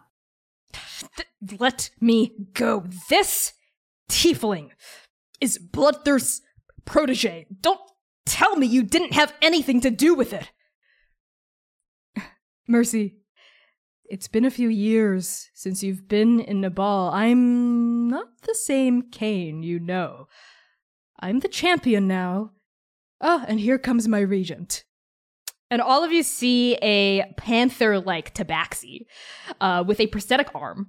Almost like an Iron Man arm, right? It's tricked out with these glowing lights and stuff. They've got this muzzle, this muzzle with whiskers and this scarred face, these little round ears, this midnight black tail. And Ree also has leather armor on. Ree approaches and says, "My champion, are they giving you any problems?" Xiaohu. No. Everything's fine, Xiaohu. Why don't you go back to, giving out autographs to the crowd? I don't think this is a very appropriate place to discuss situations. Why don't we head inside? Fine. I'll just kick your ass privately. I don't know if that'll have to be, necessary, Mercy, once you hear me out, but you were always one for acting instead of talking, weren't you? Come. And Kane turns, their tail swishing, and begins to lead all of you toward the tower proper. As we're walking, Duran goes up to Mercy and just kind of whispers, "Tell me more about that one." Which one? The raspy-voiced tabaxi or this tiefling? The tiefling. There's not else you need to know. They trained under Bloodthirst. They're an asshole. Manipulative little... Ugh. I just want to punch them in their smug little face. Sounds like my type. Stop, Duran, stop. I also don't believe them that Atalanta's dead. There's no way she died to an asshole like Bloodthirst. No fucking way. I couldn't tell you anything about that, but I don't think that people generally have reasons to pretend that others are dead. It's just don't. You two don't go to their room and whatever. And Mercy composes herself and continues walking after Kane. I think Sitlali, having to move a little bit faster now that they're shorter to keep up with Mercy, kind of tries to drape an arm around their waist or her waist, just companionably. Thank you, Sitlali. No, there's no way Atalanta's dead. There's no way. As she just continues walking forward. And Gentle just sort of goes to Buns was that jump cool or what? Oh my god, that jump was amazing. Can I do that? Can you teach me how to do that, Gentle? No. Why not? It comes with a lot of training, and we can start with like a little jump, but Okay. It takes a lot of time. How about this? And Bud leaps into the air and lands maybe like 6 feet away, turns around and looks at you. I give Bud jerky. Predisposed with the jerky, Bud doesn't say anything else until all of you are led, I think flanked by like a private retinue of guards, right, into the Tower of Risk and Reward. You walk under one of its many huge archways and enter what feels sort of like Grand Central Station. It's like this massive atrium with all sorts of like shops like built around the side, little like tchotchke stalls set up as well, and most interestingly enough, various raised daises all over this area that people are like stepping up onto, and you see like wizards at the base like waving a wand, and poof, like a pillar of light shoots up from engraved runes on the surface of each dais and like teleports them higher up into the tower. You see their like molecules sort of like disintegrating as they go up through this beam of light and magic. Kane starts leading all of you to like a private dais that doesn't have a line in front of it. And as they walk, like everyone around like will stop to go, ooh, you know, almost like they're a celebrity, right? And like the retinue are sort of like paparazzi guards, like shoving them away, like private bodyguards, like creating like a buffer zone between you and all these adoring citizenry. Kane leads you all to a particular dais, a private one just for them. But there's someone at the dais waiting. And Sitlali, you recognize this person very well, I think. All of you see a Fire Genasi tiefling, half Fire Genasi, half tiefling, with this deep red skin that sort of like turns black at their forearms and their hands and their fingers. Their horns sort of curl up and they're obsidian with cracks through the horn that vent steam just sort of ambiently and like glow like a dark magmatic red underneath. And their eyes are pure gold, sort of in contrast to Kane's pure silver eyes. And they're wearing this light leather armor with a colorful sash tied around their waist. Sitlali, this is Sybil. I don't know if Sybil would recognize you in this form. Don't think so. I will say that the eyes are the same, but that is the only thing that is the same.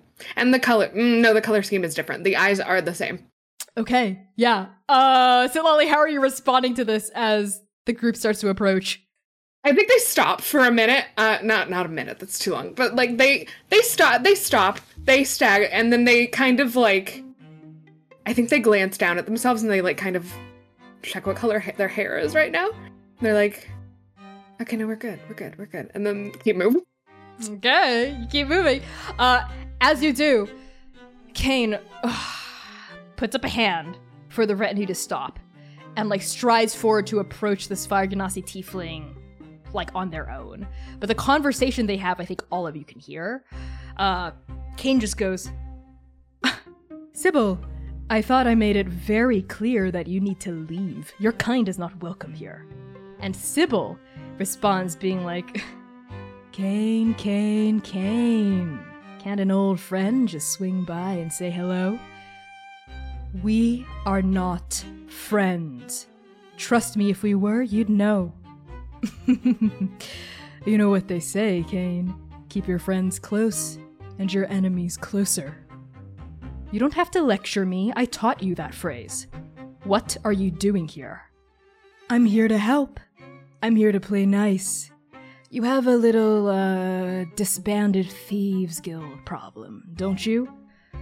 You are not setting up more Aurochs outposts here. I am not going to allow... Whoa. Kane, that's not what I want at all. I'm here with an olive branch. I'm here to help. Everyone who was part of Kusing can come to Aurochs. I'll take them off your hands. At that, Kane pauses. You have a week. If there are still Kusing Guild members or, pray tell, Aurochs Guild members in Nabal, I kill you. You understand? Crystal clear, Kane. Crystal clear. And if I smell anything suspicious, Sybil, if I see even a single rumor about Aurochs gaining a foothold here, I kill you too. And I kill all your men. You understand? Crystal clear. Good. And Kane turns to the rest of you and says, well, come along now, follow.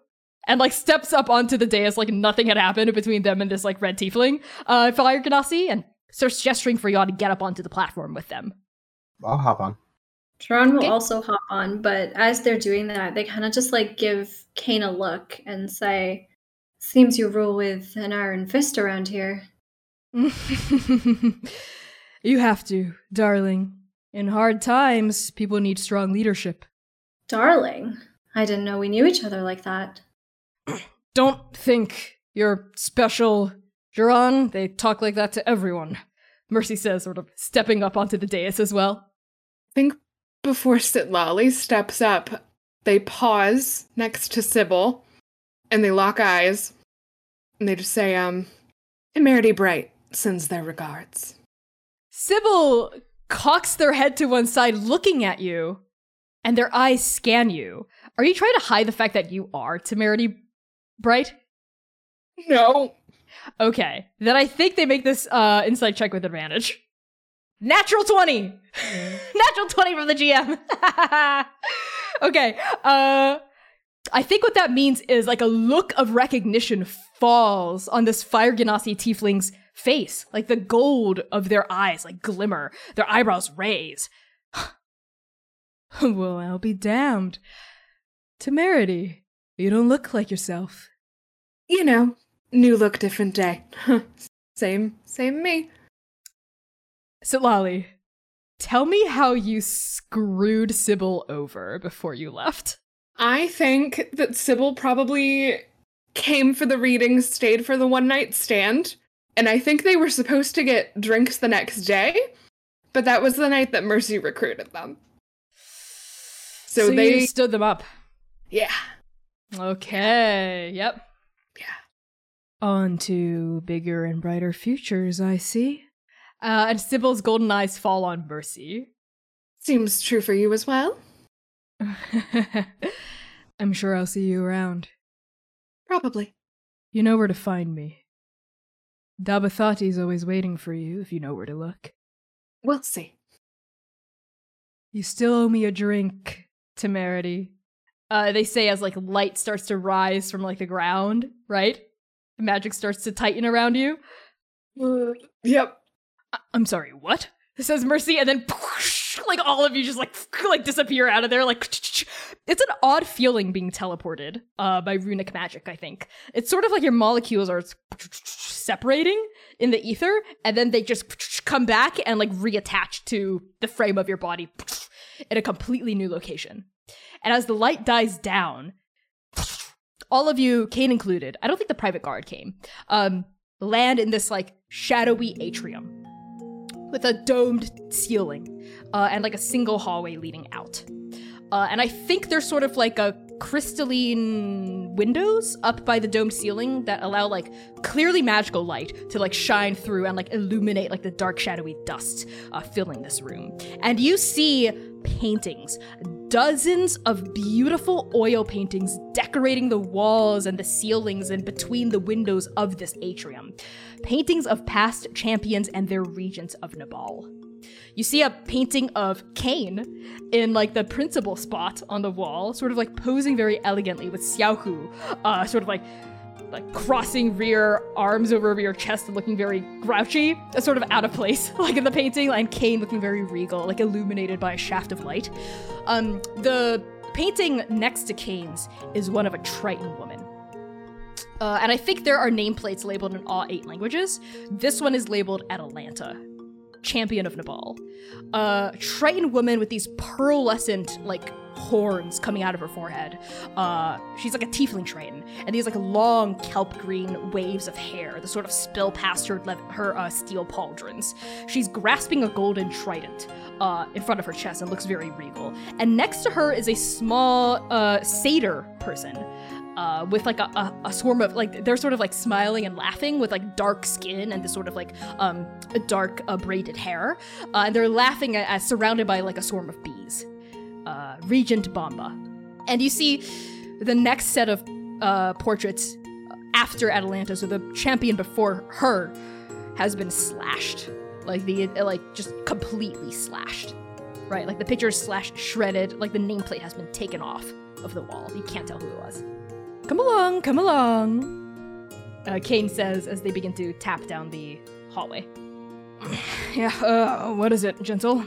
Oh, I had a question for, and I point to Kane. Go ahead. You can ask, Gentle. You don't always need permission to speak.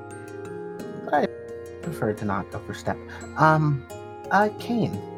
Yes, hun. And Kane turns around and starts walking backward. How have you been the, champion? About a week, darling. 8 days. To the dot. Rather, this is the 8th night of my championship. Oh, you've wanted to change a decent amount, or at least you're taking it seriously. That little display downstairs at the base wasn't just me entertaining my own narcissistic flights of fancy, though that's definitely a part of it. The people of Nabal need hope. They need happiness. They can't just be grief and despair and pain all the time. We need a little bit of fun. We need to cut loose. I think it's good. Good for morale. I'm glad to see somebody else agrees with me. Oh? Yes, well, you see, Mercy over here has made it a rule, I suppose, that we are supposed to be working all the time, but... I don't remember making that rule. I just said take your job seriously. And I do. But, you know, every now and then it's fun to cut loose, lay back, have a little fun. Don't you think, Mercy? Now's not the time for fun. You, Kane, tell me about Atalanta. All things in due time, Mercy. We're almost at a good meeting spot. And Kane pauses in front of a huge gilded double door, and like 4 guards stand in front of it, like in full plate armor, right, with these like giant halberds. And they like nod as like Kane approaches, and they like push open this. It takes 4 people to open. They push open this huge door to reveal a massive throne room. Huge vaulted arched ceiling, these pillars, you know, of marble and stone holding up the roof, big windows letting in like dark light from outside, and at the very back, stairs leading up to a throne. You also see like a long table in the middle of the hall leading up to the stairs.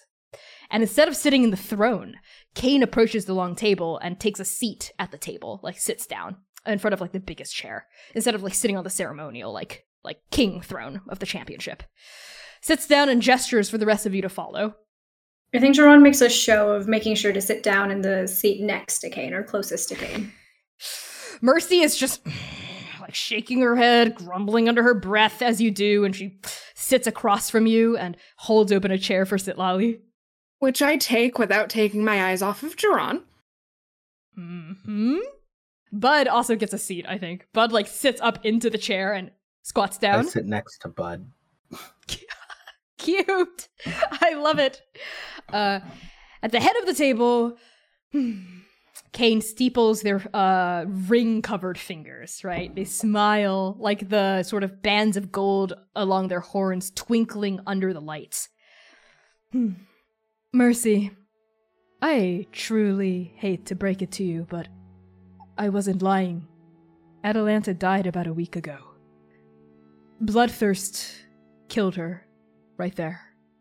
And they turn and, like, look at the throne. They... how to explain this? Bloodthirst was in possession of a power that made him much stronger than he usually is. That's how he was able to beat Atalanta. I'm sure on even footing she would have destroyed him. Mercy just sort of sits there, staring at Kane, like with a very oddly calm face. You speak of Bloodthirst as though you dislike him, Kane. When last I checked, he was your father, your mentor, someone you loved. I've changed, as I'm sure we all have. And Kane sort of looks at each of you at this table. So, what? You're champion now and she's just gone? And I missed the funeral, didn't I? And, like, Mercy just sort of, like, falls silent, like, staring down at, like, the wood in front of her. I just kind of slip a hand under hers. My condolences, Mercy. I lost someone dear to myself as well. Bloodthirst died. After the confrontation, a couple of heroes rode into town and took care of the problem for us. Heroes? Like, who? Kane, I think, with that, just sort of smiles and says, "Did you know that the Paragons are back?" Yes. Yeah. For a while, actually. Uh-huh. Then this doesn't need much explaining. You see, the Paragon of Skad and Nectis was the one who fixed the carnival. Surely you've heard of the carnival. Can't say you have. What an odd group of people. You've heard of the Paragons. You know of Atalanta, and yet you don't know that she died, and that the carnival happened here. Allow me to explain. Ever since the Cataclysm, strange rumors of a carnival deep within Clothau jungle have spread across all of Rosso and Nabal. Adventurers who heed its music and venture deep into the jungle are never to be seen again, that is, until Atalanta, our very own champion up until a week or so ago, issued the next championship challenge. Whoever could enter Clothau and stop this carnival would be crowned the next champion of Nabal. Needless to say, I, of course, had to enter, as did several hundred other people. But what we found deep in the jungle... And at that, Kane's face actually turns rather serious. I think they were kind of smirking this entire time, but the smirk sort of slides off and they look, like, genuine for just, like, a half second. What we found in the jungle... none of us could have anticipated. And then they smile again. And then, of course, the carnival exploded. Bloodthirst got his hands on divine magic, let's say, that was inside me first. Confronted Atalanta, killed her. Some heroes came by. We went to the roof of the tower, confronted Bloodthirst, and then I killed him. I stabbed him through his heart. And then he died. Why is that one holding their hand up? That's just something Gentle does. Yes, Gentle. Did you know who the other Paragons were in terms of who were they the champions for?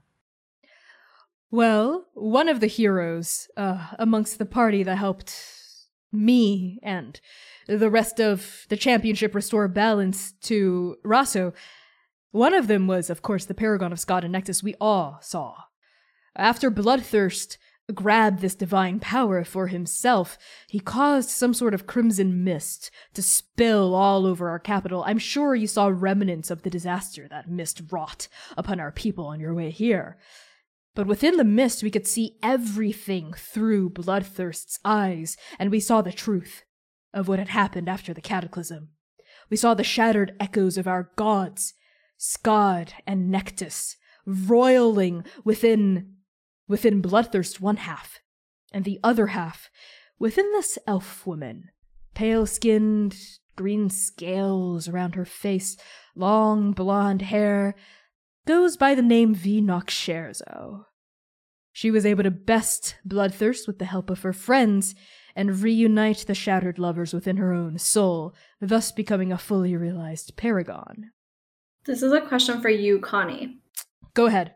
We had seen wanted posters, or like not wanted posters, but like posters Yes. of this party Heroes before. of Dabathati, yes. Do we recognize this Yes, description you and this do. name? Yep, you absolutely do. Okay, does Mercy still have that poster on her? Yes, she's scrambling right now to pull it out, as she holds it out and says, "Was this the party?" And it's the one with Oka, and now you know V, the Birdman, and the really tall half-orc woman. The very same. Was the rest of this group with this Fee person. They were? I Pity. see. You just missed them, actually. Where are they headed? Actually, you know what? No, that's not important. It's kind of important. I need a minute. Tidlali, can you, and Mercy just sort of, like, scoots her chair back. She looks, like, dissociated, like, super out of it after, like, hearing all of this about Atalanta, like, everything. And she, like, gets up and says, well, put a pin in this. I need some air. Of course. There's a balcony just right outside. Take a left. And Mercy gets up, nods, and turns and starts to walk out of the throne room. I follow ? Okay. Yeah, Silali, you Yeah. follow her. She looks really Yeah. upset, like very Yeah. distressed. Yeah, okay. Yeah. You follow your girlfriend. Okay. Out of the throne room. I don't feel good about sharing information when half of your group is away, mostly because I don't like repeating myself. So you, Gentle, was it? Mm-hmm. And Duran? Yes. Make yourselves comfortable. And who's a good little doggy? You want some steak? At that, Bud perks up. Arf! And Kane, out of nowhere, procures like a plate of just raw steak. Like it was just a flourish. Like procures a huge plate of raw steak and slides it down to Bud. And Bud goes, steak! Out loud. And starts eating it. I'm sorry, did you both just... It's a funny story. Uh-huh. And Kate is looking at you, Gentle, with like a amused and curious smile, like, go on. A friend of mine taught Bud how to talk. Fascinating. You know, back in my heyday, I would have loved to recruit your Bud, was it? Into one of my acts. More steak? You got it, buddy. And Kane flings another plate of, like, steak at Bud, and Bud, like, catches it and starts eating it. Yeah, Bud's the best. He's my little pride and joy. Well, why don't the two of you make yourselves comfortable here? There are a series of rooms you can reach. If you take that left, make another left past the balcony. I'm actually... This is new to me, this whole area, and I would hate to get lost. Do you mind walking me to my room? Certainly. Follow me, Duran. And Kane gets up, tail swishing, and sort of starts to saunter out of the throne room. Duran will follow. Ideally trying to walk like next to Kane, like not following behind. Okay. Yeah, you walk abreast Kane. How tall are you again? 5'10". Okay. Y'all are about the same height then, in that case. You start, like, walking out of the throne room together, and Kane looks up at you. You look like you know your way around a dagger. Oh, this? And Duran pulls out, like, a dagger, and it's probably, like, made in, like, very traditional, like, Morosi style. So, like, the carvings on the handle probably have the same imagery that you would expect from, like, Nibusas. Like, people that worship Nibusa, essentially. Ooh. What beautiful craftsmanship. You must tell me all about it on the way to your room. I have so many different stories I could tell you of Morose. Have you ever been? I have not. I hear it's very cold. So cold. It's an everlasting winter over there. It's really something to behold once you're on Zima Lake, but the cold, you know, it makes it so that you have to get kind of creative to get warm. Really? Especially at night, I imagine, all by your lonesome under those deer hide blankets. Yes, when you're on your own, I'm afraid it's not enough to stay warm. Sometimes you need another person there. Fascinating. Kane says, Gentle, you hear all of this. As, like, they, like, exit the throne room and their, like, voices start disappearing down the hallway, right? And Gentle, you're left alone in the throne room for a few beats, I think. Just, like, Bud is, like, licking the plate and, like, looking around sadly for more. Steak? No more steak? I don't think so, buddy. I still have some seasonings and a little bit of jerky I can get you. This will be a good place to get some more.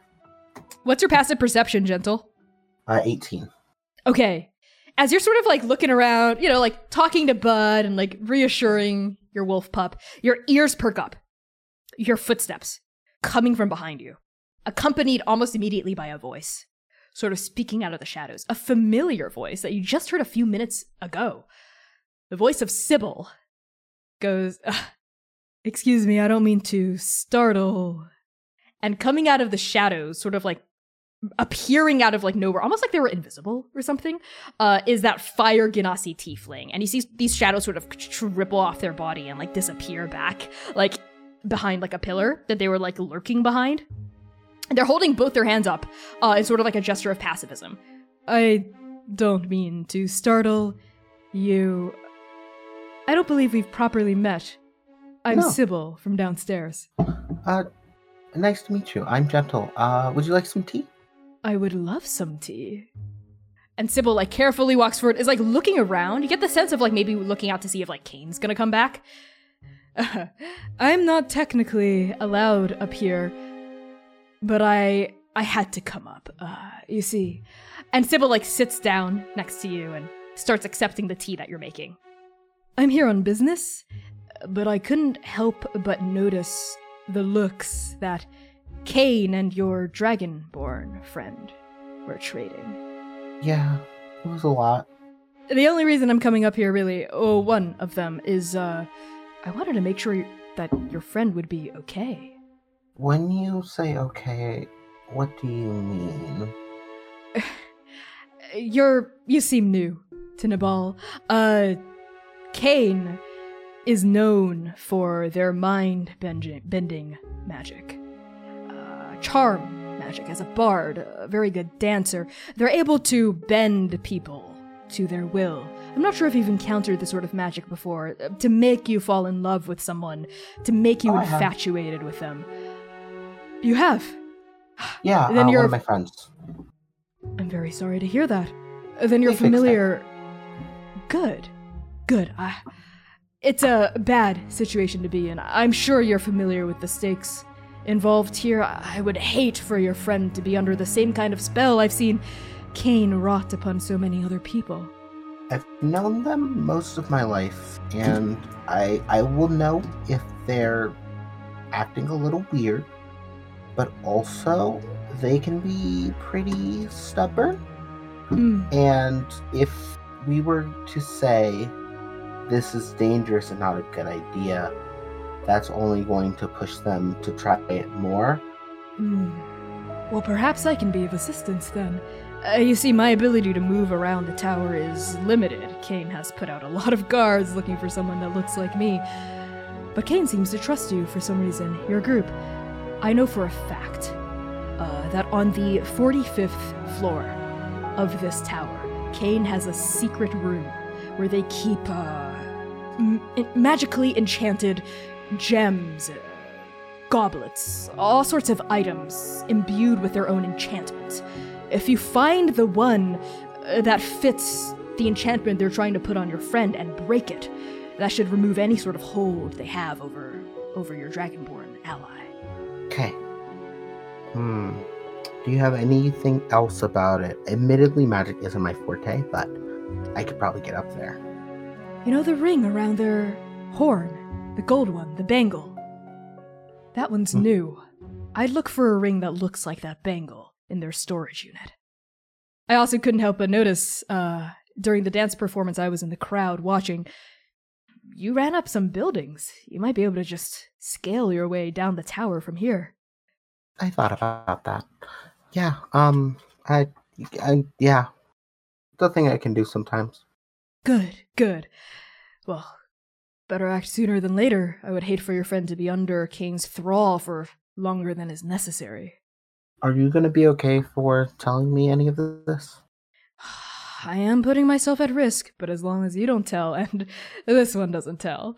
And Sybil sort of ruffles Bud's fur. Bud's just going, What? and it can speak. Yeah. I lift my mask up and I smile a little bit. Oh my, you're gorgeous. People keep saying that. Thank you. Yeah, no, if Bud trusts you, I'll trust you, so. I just hope you don't get in any trouble with Kane. I'll be fine. I've got a keen ear for their kind of footsteps. I can watch Bud, was it? While you go? But I might have to leave Bud alone if Kane returns. Bud, if anything goes wrong, and I do say this in Morosi, I think, Mm-hmm. just make sure you find Sitlali and Mercy, okay? Okay, will do. And tell them that that I have it handled if there's anything they're worried about. Will do. I love you. Ruffle. I love you too, buddy. And Bud, like, happily snarfs at you, and Sybil just smiles. Wow, a wolf pup that can speak multiple languages. I've never heard of such a thing. He's my pride and joy. I can tell the two of you have a very special connection. Hey. And Sybil reaches out and touches your hand, if you'll let them. Yeah. Thank you for doing this. Actually, I was gonna try to do it myself, but figured the stakes might be too high for so little a reward for someone I don't know, but you're a very kind-hearted person. I like to help my friends, and anyone who wants to help me help my friends is a friend. Of course. Well, I'll be waiting here. I'll take good care of Bud. And we'll both howl if anything goes awry. Yes, we will. And then I think I get up and do you have any directions to the right? Is it just the entire floor, or is it a room? Of course, let me draw you a graph. Jiran, Kane, tail swishing, leads you past, I think, a balcony, an open balcony with curtains that cover it. You see through the curtains, very briefly, Sitlali and Mercy, standing out on the railing, looking out over Rasso, the breeze ruffling through their hair. But you move past it, as Kane continues leading you down this hall, makes a left, and toward a door at the end of this hallway. A very beautiful double oak door, carved from a fine grain wood, with these golden handles on it. You surmise this must be the champion's quarters. Kane isn't showing you to some guest bedroom. They're showing you to their room. They step up to the bedroom doors and fling them open. And inside you see, like, it's as big as some people's houses, like a massive, just like master room with like a bed on like a raised platform, like in the back, like this huge like mirror just covers like one entire half of the room. There's even like an area for like dance practice with like sprung Marley on the floor in front of the mirror and railings. You see like a balcony, several balconies, like another room that's probably like a private bath off to the side, like a little study with like a swinging ladder that can like go up to like various books on like high shelves. It's like its own little house in here, and it's beautiful. There's a chandelier that freaking hangs from the ceiling, and like these little like glowing fairy lights magically suspended by the window. Wow, is this your way of passing on the championship to me?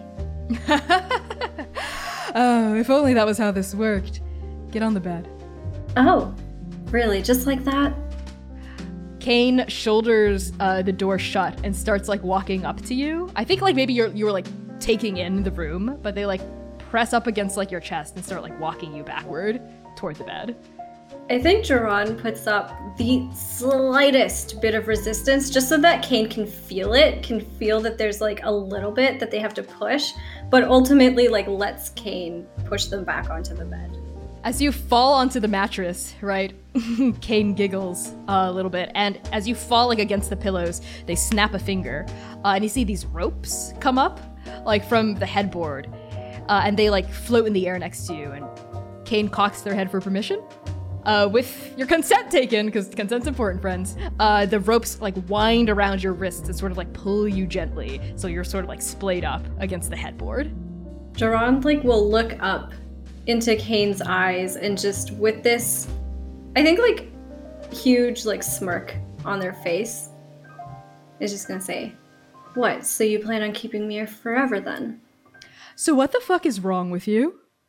Excuse me? You. What's wrong with it? With it. I have a name. Jiran, I know you. They won't stop talking about you. They never did. So what's wrong with you, exactly? Who are you talking about? I have never met you before. Oka. Who else? Why would Oka talk about me? Why wouldn't they? They love you. Love me? That's a joke. That's a joke? That's bullshit. You and I both know it. Who are you even? You think that what? What is this? You're trying to sleep around with me, with every little pretty thing you see to fill what? That hole that Oka left behind because they're gone? Is that it? I think Jiran's, like, heaving now in, like, disbelief and also, like, annoyance that this is where all of this has gone. You don't know me. We have just met. Maybe you know Oka, but... I don't know you. Darling.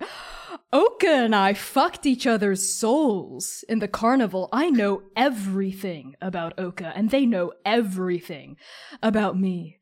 And as Kane says that, they get onto the bed, and they straddle you, like looking down at you. What? You what?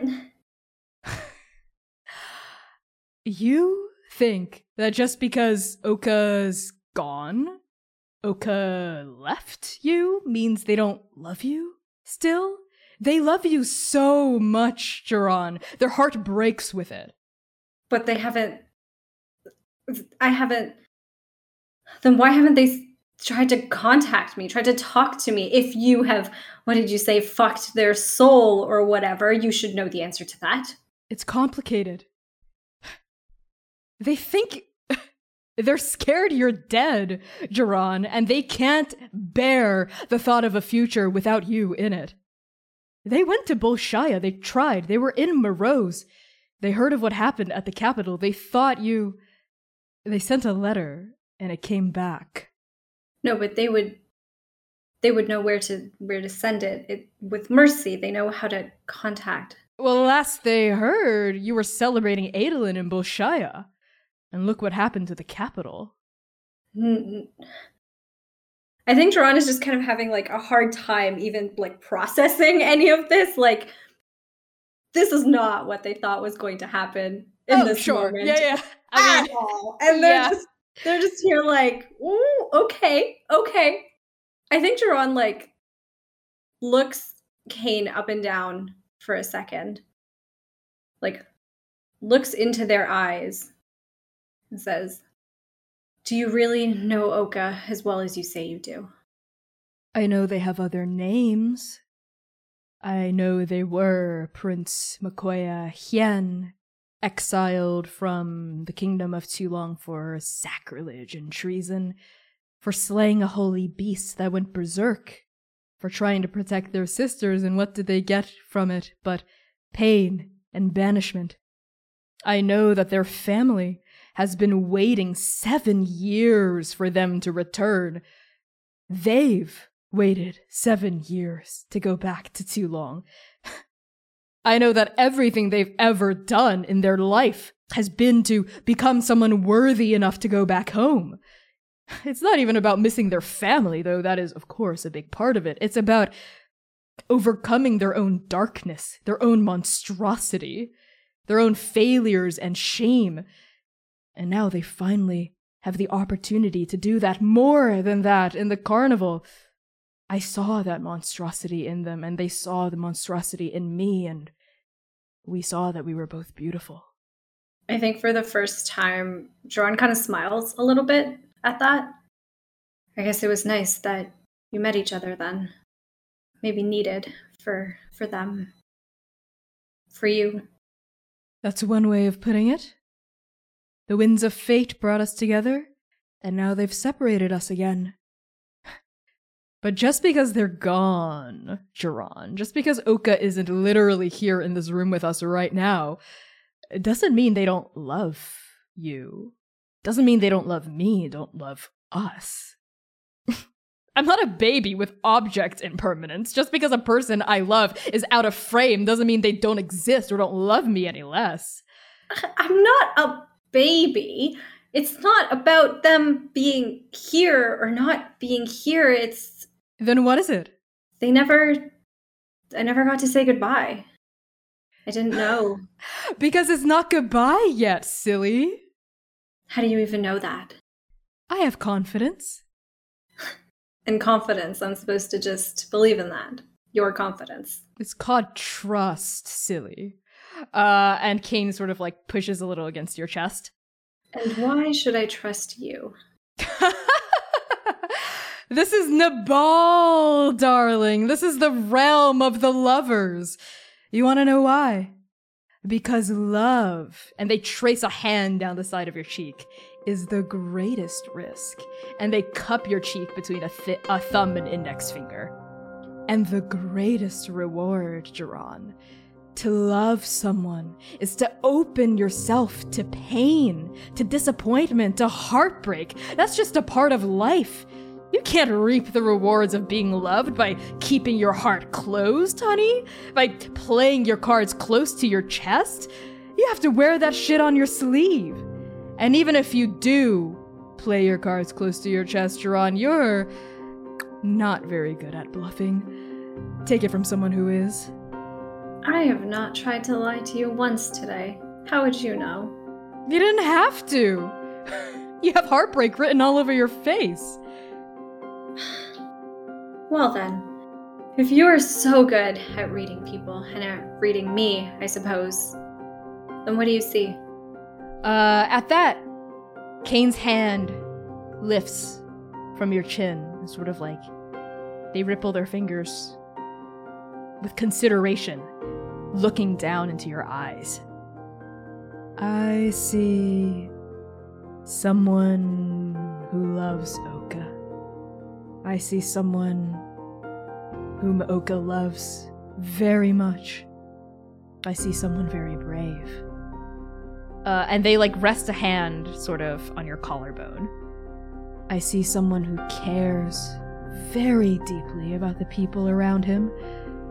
And I see someone whose story in this world has not yet been told fully. I think in the moment of silence that follows that statement, Jiran bucks their legs, like their lower half, to kind of force Kane to be closer to them, like to kind of like fall down onto their chest, and with their faces really close to one another. Jiran is just going to kind of like look into Kane's eyes longingly. Kane falls down without resistance, like their dark blue hair sort of spilling around like your face and your neck. And they smell really nice, right? And it's all like flowing around the air around you now. And they look down at you, those silver eyes glimmering. What if we wrote part of that story right now? Something better than all of this. Kane snaps their fingers, and the rope binding your wrists up slackens and falls off. So you sort of catch yourself on the pillows and the mattress underneath you. And as you fall down, Kane falls forward and kisses you. I think Jiran, with their hands free, wraps their arms around Kane and pulls them in closer. And as the two of you kiss, I think a breeze flows into the room as the chiffon curtains sort of wave in the wind. And when the chiffon curtains sort of die down, it's a different couple on a different balcony that we see. Sitlali, you stand next to Mercy, who's just sort of looking out over the glittering lights of Raso, and just the barest hint of the shoreline of Ingir Lake in the distance. And her auburn hair, this dark red hair, brown red hair, sort of flowing in the wind. She lets out this deep sigh and starts running her fingers along this knot in her trapezius muscle. Here, let me. And I'll reach around or go behind and start to work my little hands into the Work your little hands. affectionately. Yeah. Of course. Yeah. Mercy sort of sighs in contentment as you like rub at her back and her shoulder. Mm-hmm. She was in love, you know, not with me, with someone else. You know who? This elven woman named Voska. She came to the championship once, and Atalanta fell in love. I can see why. I've met her. Do you think she's still around, or? She's a good fighter, I'll give her that. I'm better, but she's good. If anyone could have survived the cataclysm, I guess Voska would be it. Though if anyone could have survived the cataclysm, I would have put gold on Atalanta. I guess she technically did, but bloodthirst. And she sort of trails off. I don't want there to be secrets between us, Mercy. But I also don't want to stress you out, so. What are you talking about, Sitlali? You remember when we met the first time? I didn't exactly look like this. Of course, you're a changeling. You know how, I always say it's very important to keep a list of, people you've, been involved with, and yeah, the sex list. It's not quite that. It's more of a. I have one of those. You have an ex. Well, I have several exes, but we don't need to talk about those. That tiefling Genasi? Oh, what? Who? The one at the base? Mm-hmm. What about them? Wait, don't tell me. Did you two? That's what the... I see. I'm not one to throw stones from glass houses, Sitlali. I've had my fair share of fucked up exes. Are you okay? Are they dangerous? Oh. I didn't screw them over that badly. How badly did you screw them over, Sitlali? I maybe pulled a little bit of an Oka on that one. You stood them up? Well, why? They're hot. Well, you asked me to come work for you. No shit. That was the same night. The night you left Rasa with me, you left them. Mm-hmm. How serendipitous. Yeah, I, may have forgotten to put them on the list. I don't think there'll be a problem, though. Probably. They seem to have some business, Thieves Guild related with Kane. Kane doesn't seem to like the guild they're from at all. No. I never paid attention to politics when I was here, so I don't really know anything about that. I was more concerned with, other things, I'm sure. You'll have to tell me all the gory details later. Maybe I can share you a couple of them instead. But I figured it would be better to tell you before it became a problem if it is a problem. Thank you for telling me, Sitlali. If they try to pull any shit, I've got a great sword with their name written on it. And I think Sitlali just kind of kisses Mercy on the shoulder. Because you're way too short? Yeah, Mercy bends down and kisses you properly, holds you tightly, and then when she, lets go, she looks much better. She looks a lot more stable and centered. I know what I have to do. I missed the funeral, but there's still something I can give Atalanta. You want me to go with you? No, here will be fine. Okay. She pulls out a knife and puts her hand out and just sort of, drags the knife around her hand, winces a little, and then squeezes it out over the balcony. And as like the blood dribbles down, hundreds of stories, she just sort of looks up into the starless night sky and says, "This one's for you, Atalanta. This one's for you." Now she releases her fist. Let's go to Gentle. Gentle, how have you been getting to the 45th floor? Probably just walking around looking lost. Around like inside the tower? Mm-hmm. Okay, so the way to get between floors is either through the outside. There are a series of stairs that wrap around the outside of the tower that have no railings and no banisters. So you can either go through the stairs outside. Okay, great. Yeah, awesome. that's totally fine. Cool. So you've just sort of been like huffing your way down these stairs. They're maybe 20 feet across, right? And no railings. You pass a couple of people going up and down as well. They look to be like jogging, maybe like joggers, like exercising. Whenever that happens, I just like sort of pull a Lucio and just sort of like wall ride and then just go right back into it.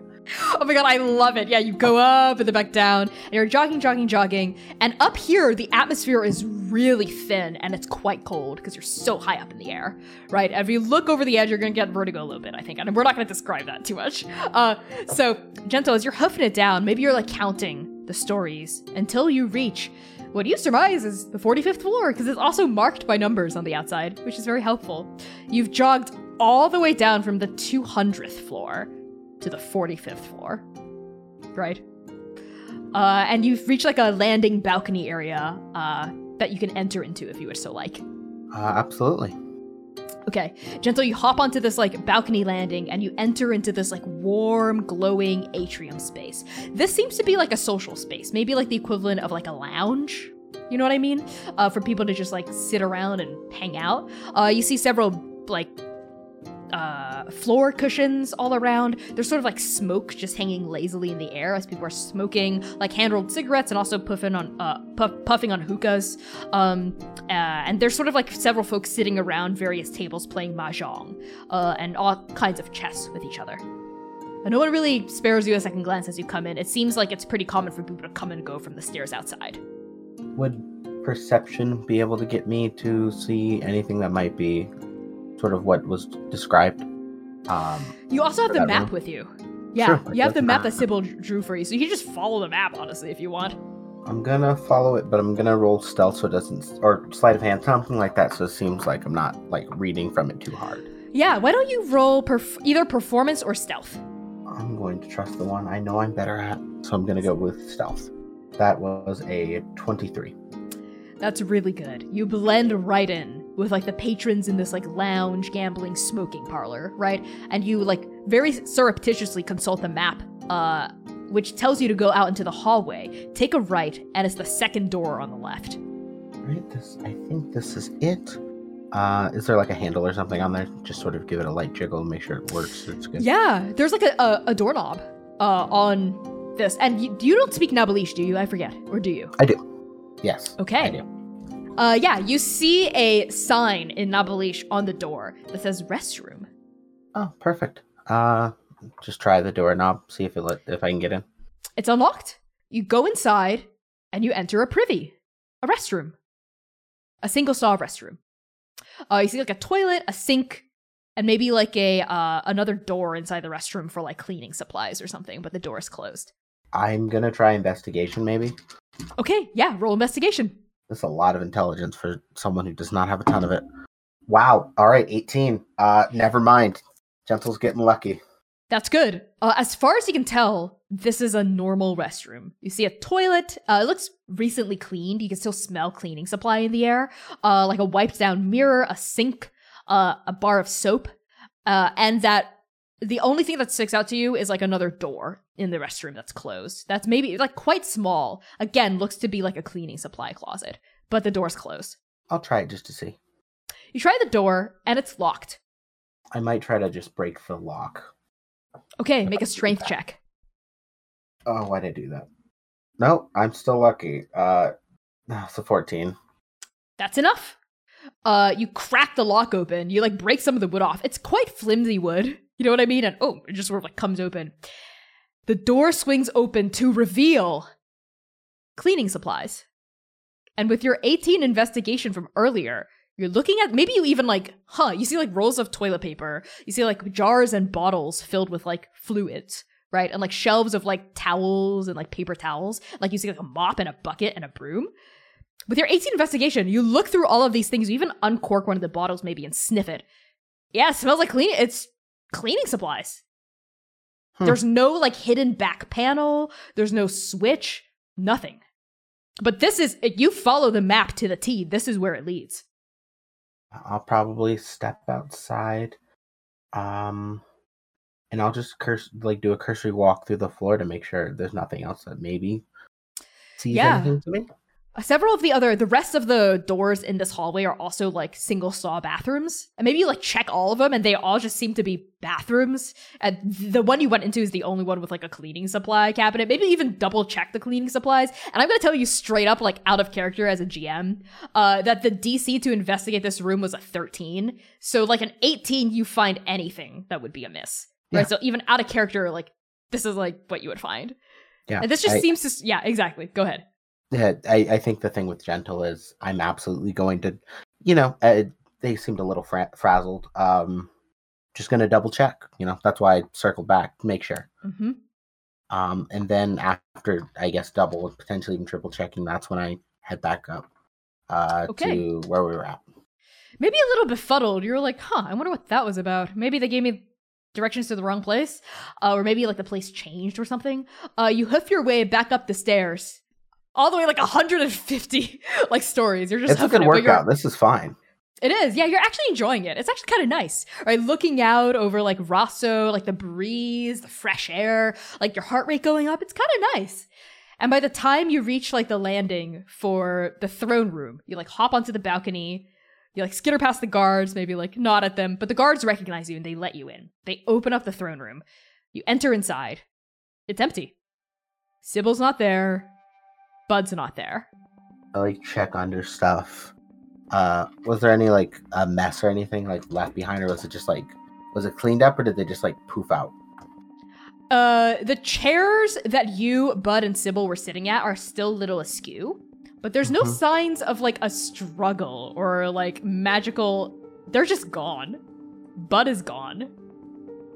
I go back to the guards. Hi. Yes. Did you happen to see a wolf here? The guards glance at each other. They look back down at you. You mean the one that came in with yourself? We saw it go in. We didn't see anyone exit aside from you just now. Is something the matter? I don't know where Bud's at. Your wolf. Mm-hmm. It's gone? Mm-hmm. The guards look at each other, and the one who was talking to you says, "Allow me to help. I still have a little bit of my magic left." And they like enter the throne room with you, right? Like their plate mail clanking against each other, against itself.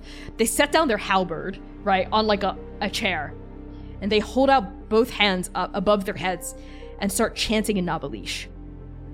And you feel like the weave sort of tighten as they continue to chant, right? And you see like their gauntlets glow like a bright red for a second, and then it dies back down. And they look up at you, and they say, "Teleportation magic was recently used in this room." Can you trace like how far it would have taken someone or anything like that? I'm not sure. I might have been the equivalent of a dimension door. 500 feet range. Can your wolf cast magic? No. Maybe someone... We didn't see anyone else enter. It was just the champion and yourselves. Gentle's having a conflict right now. Are you sure your wolf can't cast magic? No, but what if someone could walk through, like, shadows? Ah, a gloomstalker. I suppose... and the guard is like...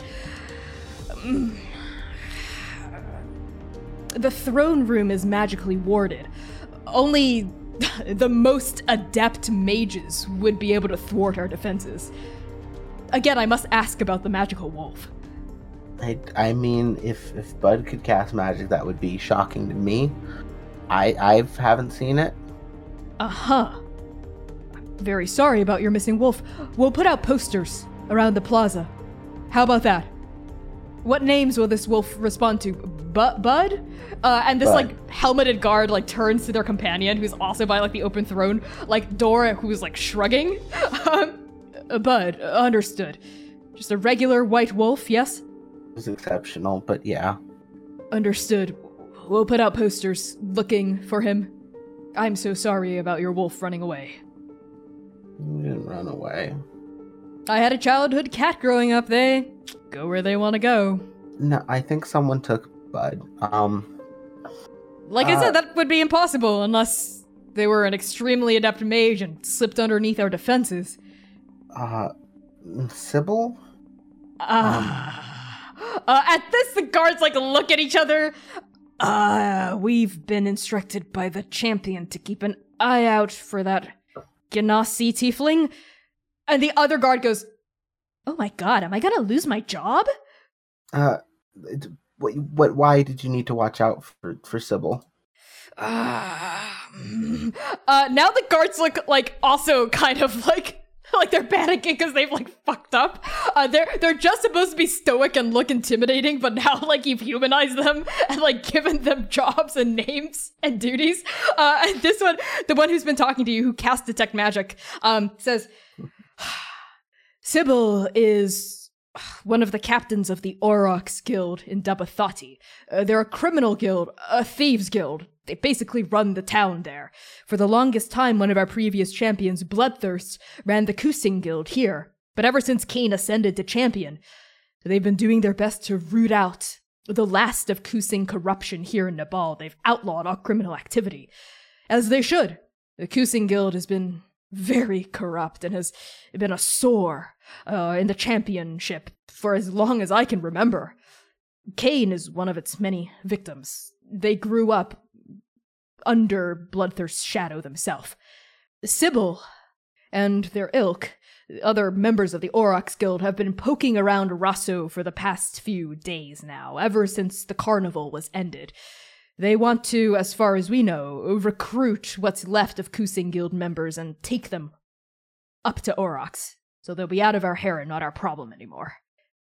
Do you know where I could potentially meet a few people from that guild? By this rate, Sybil might be halfway back to Dabathati by now. No. Do you know where I could find someone from the Aurochs Guild so I can ask some questions? I suppose the sewers? That's where the Kusing Guild operated from. If Aurochs is looking to recruit what's left of Kusing, I'd start with the sewers. Okay. Do you mind not telling the champion about this? Please? Gentle, I was just lifts made into their a royal mask. guard. And they Oh, wow, you're beautiful. they actually don't pay attention to that. Their eyes are red from like tears have just been shedding down their face the entire time. And they give a big smile. Of course, anything to help a friend. Thank you for helping me try to find Bud. Your secret's safe with me. And I put my mask back down and I walk away. The guard, like, reaches out awkwardly to, like, pat you, but you're already gone. And they're, like, their gauntlet, like, swipes air. They pick their halberd back up and stiffly walk back, like, outside the doors. And the other one goes, are they gonna report us? Well? But then, like, the door's shut, right? And then, like, the rest of the conversation is muffled as you walk away, Gentle. And Gentle, on you walking away, we're gonna cut back to Jiran and Kane. So I think, we're getting intimate. Things have happened. I think maybe if it's okay with Jiran. Okay. So I think at this point, maybe you're both, like, lying in bed next to each other. And Kane is sort of, like, tracing a finger, like, down your chest and, like, looking up at you with, like, one hand propped to support their head. I think Jiran is still lying, like, head on the pillow, like, sideways, looking at Kane, and their hand is just, like, their free hand is just, like, running along their cheek, kind of, like, into their hair a little bit, kind of playing with it. I hate that I have to go. Well, that's part of life, Jiran. It was nice while it lasted. You say that like it's over. Good point. This is perhaps a lot to ask of the champion of Nabal, but will I see you again? If you ever come back to the championship, Duran, lover. And Kane sort of like brushes their hand over your cheek. I'll be here. This is my home. These are my people. That makes sense. I suppose I couldn't ask you to come with me, could I? Oh, Duran, I wish. But the championship is... It needs me. I can see that. That it does. Well, okay. I will be back to visit you again. You can be sure of that. I'll be waiting. Duran, are you gonna tell Kane about the whole Paragons are meant to die thing? I think in this moment, Kane is... oh my god, names are so hard. They're all the same person in my head now.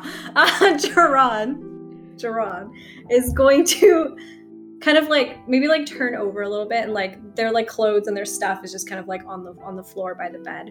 They're gonna rummage through their pack, pull out the cigarette box that Oka brought, or like that Oka left for Duran, pull out the note and like show it to Kane and say, the next time that I come back, I want to bring Oka, if I can, for what is possibly the last time. What do you mean by that, Duran? As distracted and tempted as I am by the thought of a threesome between us, clarify. Well, you know about the Paragons, you said, and you met the Paragon of Scott and Nectus, correct? Yes. Oh, before you continue, there is something you should know. Oka is a Paragon. They're the Paragon of Sen, darling. Which one of the hounds talked to you before? None of them. You saw the entire sequence of events. I think Duran just kind of like plops back onto the pillow, like looking up at the ceiling now and not looking at Kane directly. How do you know that? The whole soul fuck thing? Also, Oka told me everything. Right. They're a Paragon, and the people they're traveling with are Paragons too.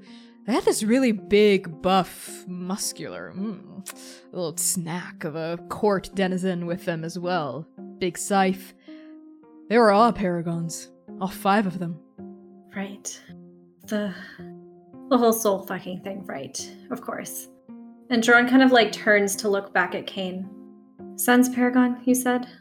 Mm-hmm. The one and only. Change and transformation. We've been looking for Sen's Paragon, actually.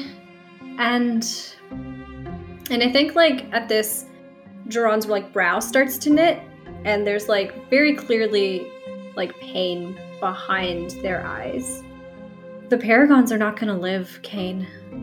What do you mean? They're supposed to die for Endake. That's their fate, apparently. Kane takes this in. They look at you. Their expression doesn't change. And then they smile. And they say, huh? Wait, is that it? Duran, everyone dies eventually. I don't think you understand, Kane. The Paragons are meant to give their life for Endake. And relatively soon, from what I can surmise. Oh my. Well, that is a pity. But at least they get to go out with a bang, eh? With the whole world watching. That's not such a bad way to go. Most of us don't get to choose like that. Duran kind of like sits up in bed and like looks Kane, like gets a little bit close to Kane, like looks at them incredulously. But you said that Oka is a Paragon. Are you not worried about them? Worried? I don't think worried is the right word here, darling. Listen, everyone dies. At least they get a heads up about it. I wish I got a heads up about Bloodthirst's death. You know, if I could kill my father again and I knew that that was the time to kill him, I'd do it with more pizzazz, I think. I think I'd kick him off the roof instead of stabbing him through the heart. More theatrical. you should just make every single one of your murders more theatrical to make up for that. But that's not the point. The point is that this doesn't have to be their fate. They shouldn't have to. Why now? Why not be able to choose life instead? Why does anything happen? Why was I an orphan? Why didn't my parents want me, or what happened to my parents to make it that way?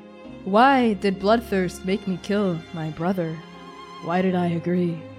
Why did I kill so many people on the road to power? Why did so many people around me die before their time? The truth is... and Kane just sort of shrugs. Pain is arbitrary. Suffering just happens. That's just a part of life too. Risk and reward. Oka meant to die? Ordained by the fates to give their life in order to save Andake? Well, that's one way of dying that will be remembered forever by everyone. No one knows my brother's name. But me. You can change that. I know. And I will. It's just... It feels unfair. Like they're being stolen from us. At that, Kane, I think, scoots closer to you and, like, places their hands on your chest, you know, and, like, starts, like, running their fingers gently, like, over your exposed muscles and your skin. You have such a sensitive heart, don't you, lover? So I've been told. I think it's a beautiful thing. I can see why Oka likes you so much. I can see why Oka likes you so much, too. Yeah, my fat ass. Listen, Jiran, my advice, unsolicited, but I'm gonna give it to you anyway. Cherish the time you have left with them. They're going to too long, that much I know. If you want to catch up to them, now's the time. I think they'll be staying there a while. The main problem is the Dream Shield and getting through it. Do you know how we can get around it? I might know a contact by the name of Wang Botian who might be able to ferry you across for a fee. He's the best dreamwalker in the business. Then I suppose it's too long that we're going. But I will be back, like I said, with Oka. I believe you. And hey, when you see Oka, give them this from me. And Kane slaps your face kind of hard and then kisses you right after. I think Jiran is like taken aback at first by the slap and then the kiss immediately after. But kind of like sinks into the kiss as it goes. I want to give Oka the same thing, so we can do it twice. And Kane's tail sort of curls around your ankle as they continue to kiss you. I think they're holding the parchment, Oka's note, in like their left hand as they continue to kiss you. And I think things start getting a little heated, maybe. And I think they bite your lip kind of hard. And they draw back, as you see like their mouth is a little red with your blood from your lip. Jiran just kind of like runs their fingers like along their lip. And I think this is maybe like, given that we've been chasing after Mercy's exes and stuff for so long, like this is maybe the first time in a while that Jiran has seen their own blood. And it kind of reminds them of Oka, because it was a more common sight when Oka was around. Kane cocks their head to the side as they look at the blood on your hand. And then they press Oka's note, bloodstained note, to your blood. With like their silver eyes glimmering, like they're putting together a puzzle piece. And as your blood seeps into the bloodstained note, words are revealed. Extra words are revealed on the surface of the paper. What does it say? We're gonna pan away from Jiran's like shocked face and like Kane's like satisfied look to Sitlali and Mercy. Thanks for talking to me. Thanks for... You must think I'm kind of pathetic now, not the strong leader you used to know, but this crying, weeping, emotional mess. Shut the fuck up, Mercy. Affectionate.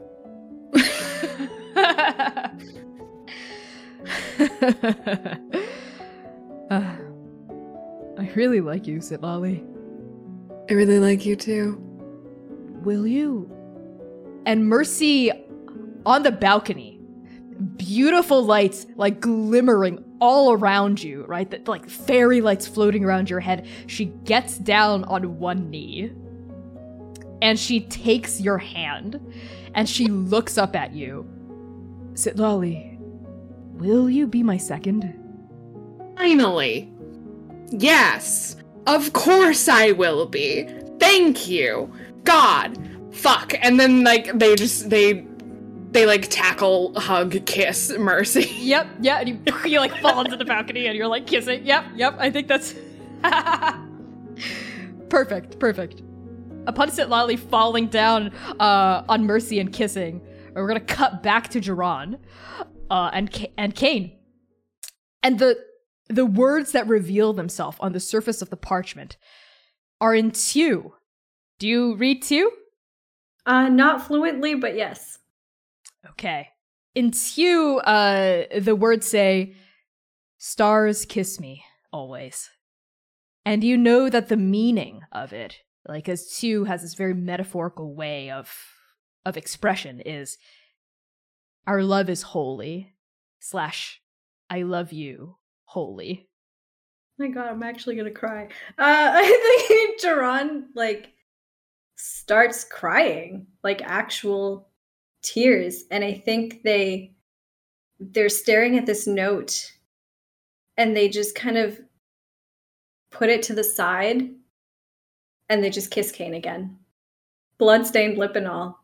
I think there's like a parallel moment when like Jiran and Kane are kissing and like Sitlali and Mercy are kissing out on the balcony, and I think like to like round us home, I guess, like for the session, we're gonna go to Gentle, as your party is getting some, what are you doing? Went to the sewers. I think we can just sort of like gloss over the exploration phase. Maybe you've like asked around, you've like done some investigating, and all signs sort of point toward a fruit store. With like stands out front. And there's this sort of like lizard folk woman. Like you know that like the entrance to the sewers is like in her back room. You've like interrogated people, you've like done your investigating, you know this is where all signs are pointing to. And you see this lizard folk woman starting to like shutter down, like pull down these like steel shutters to like close down the fruit store as it's getting late. Hey, hi. Sorry. I'm shutting down shop. I'm an herbalist. I collect, and I am going to be out of town really soon, so I actually had a question about some herbs. Question about herbs? Well, my expertise precedes me. Trenchfoot, at your acquaintance. You know, it's going to cost a little bit of coin for me to tell you what you seek. I give Trenchfoot as much as they need. Yeah, I think she's gonna try to extort you for all the gold you have. Not gonna lie, Gentle. Okay. That's fine. How much gold is that? I have no idea. That's a great question. Why don't we say it's 20 gold? And you can just like start fine. at 0 for she goes, okay. She's like surprised that she can get so much money out of you. She's like expecting you to barter, but you don't. You don't haggle at all. She takes all the gold. A generous soul. How might I help? This will help me on my travels. You caught me at a good time, my friend. I was about to leave town for a while. My friend Bud is missing. Bud? A He's the description? Direwolf. He can And talk. at that, Trenchfoot's eyes sort of sparkle with recognition. Well, I may or may not have seen or heard of such a wolf among these streets in the past hour. I would like to roll for intimidation. Go for it. Tell me how you're intimidating Trenchfoot. I think there's the soft green glowing of the hands of harm as she's continuing to talk more and more. I gave you all of my money. Tell me where my friend is. What did you get That on was a intimidation? 17, by the way. Okay, she is not very courageous. I'm just gonna straight up let you know. Okay. And she sort of like backs up into like her own half closed shutter of the stall. Fine. Captain Sybil. Sybil the Cruel, let's say. Full name Crucible. Has taken the wolf back to Dabathati, has left their second in command in charge of recruitment efforts here. I saw them leave not 30 minutes ago myself. How'd they leave? By horse. This is Dare doing some D&D math. I'll be real. Oh my god! Because I move at 45. I have a speed of 45. I was like, if I don't sleep, I could catch up. You're gonna straight up leave your party? I'd leave a note. Oh my god. Bud's missing. I think I do. I think I asked for a direction. I think I write a note. And I think I head off to go find Bud. Okay. Gentle, you write a note. And I think you're like getting all your things ready. Right? I think you like, are you leaving the note back at the tower? Like you're gonna go back to the tower to leave the note and then you're gonna get out of there? Okay. Yep. Gentle, when you return up to the throne room, I think that's when Jiran, Kane, Mercy, and Sitlali reconvene. Right? Like in the foyer, like all of you just sort of bump into each other in the hallway, right? In front of the guards, I think, who look really nervous underneath their full closed helms. And like Kane and Jiran, Kane has not bothered to like unmuss their recently fucked hair, you know what I mean? And like put on some new clothes. They are shamelessly just walking, stinking of it, right? Oh, hello, Mercy. Sitlali, I believe. Gentle, good to see you again. How was everyone's stay so far? I hand Jiran a note. What's this, Gentle? And I Jiran turn opens around. it. It says, Bud was taken. I'm going to find him. Wait, Gentle, where are you going? I'm gonna find Bud. Gentle, hold on. Let's talk about this as a group. Bud's Sybil did missing. Mercy looks at Sitlali. I have a thing for this. Do you know how far Bud is from here? Because it only works within like 1,000 feet, but... About how long has it been since I was with Trenchfoot? 15 minutes? 45 minutes ago. Bud was taken. Or Bud, they left the town about 45 minutes ago. Probably more than 1,000 feet away, huh? Can you push your magic? I can certainly try. Mercy holds onto your hand and like squeezes and looks down at you. So you can cast Locate Creature, make an Arcana check with advantage to see if you can stretch your magic. Is there any way to help Sitlali with this spell? Pitch it. Okay, Gentle, do you have anything of Bud's? One of the cracked dice from earlier. Okay. Sitlali, do you think that you could maybe use this to focus on Bud, really hone in on his scent or his, I don't know, his aura or something? It certainly couldn't hurt. Okay, I'll give you triple advantage. So roll 3 dice and take the highest. Okay. 23. Okay. I think it works. Okay. So what does it look like as you're like trying to locate Bud? I think they sit down, just like on the ground, super casually, still holding Mercy's hand. So kind of tug Mercy down a little bit, while also holding the die, and they just kind of go, okay, yeah, I've done this before, I can do this, it's divination, it's fine, okay, and then they just focus in really hard, kind of like when they were scrying before, and like the weave just kind of tightens and shimmers. Yeah, and Locate Creature lets me know if the creature is moving, it lets me know what direction. Okay. I'll give you a lot of information, I think. So as you close your eyes and the weave tightens around you, you see a flash of images through your head.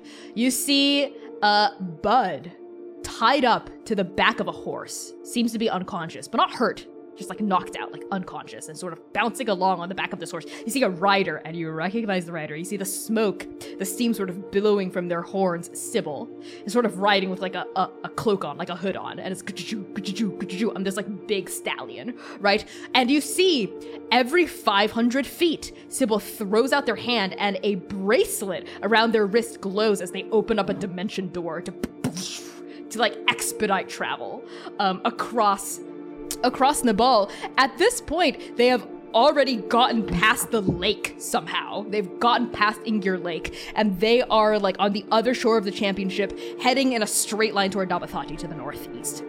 I think Sitlali kind of comes out of it and like puts a hand to their temple because they are having a migraine. Yep. From the day. Just kind of northeast. She's got a dimension dooring and it's hot, but Bud's fine. But Bud's okay. But they're going to Dabathati. Yeah. Okay. That's where I'm going. We Gentle. are going. Oka. We need to find Oka. Oka's in too long. Yeah. It's kind of not The opposite in the same direction. Yeah. I'm aware. Sitlali, what Yeah. you know of Sybil, what are they gonna do with Bud?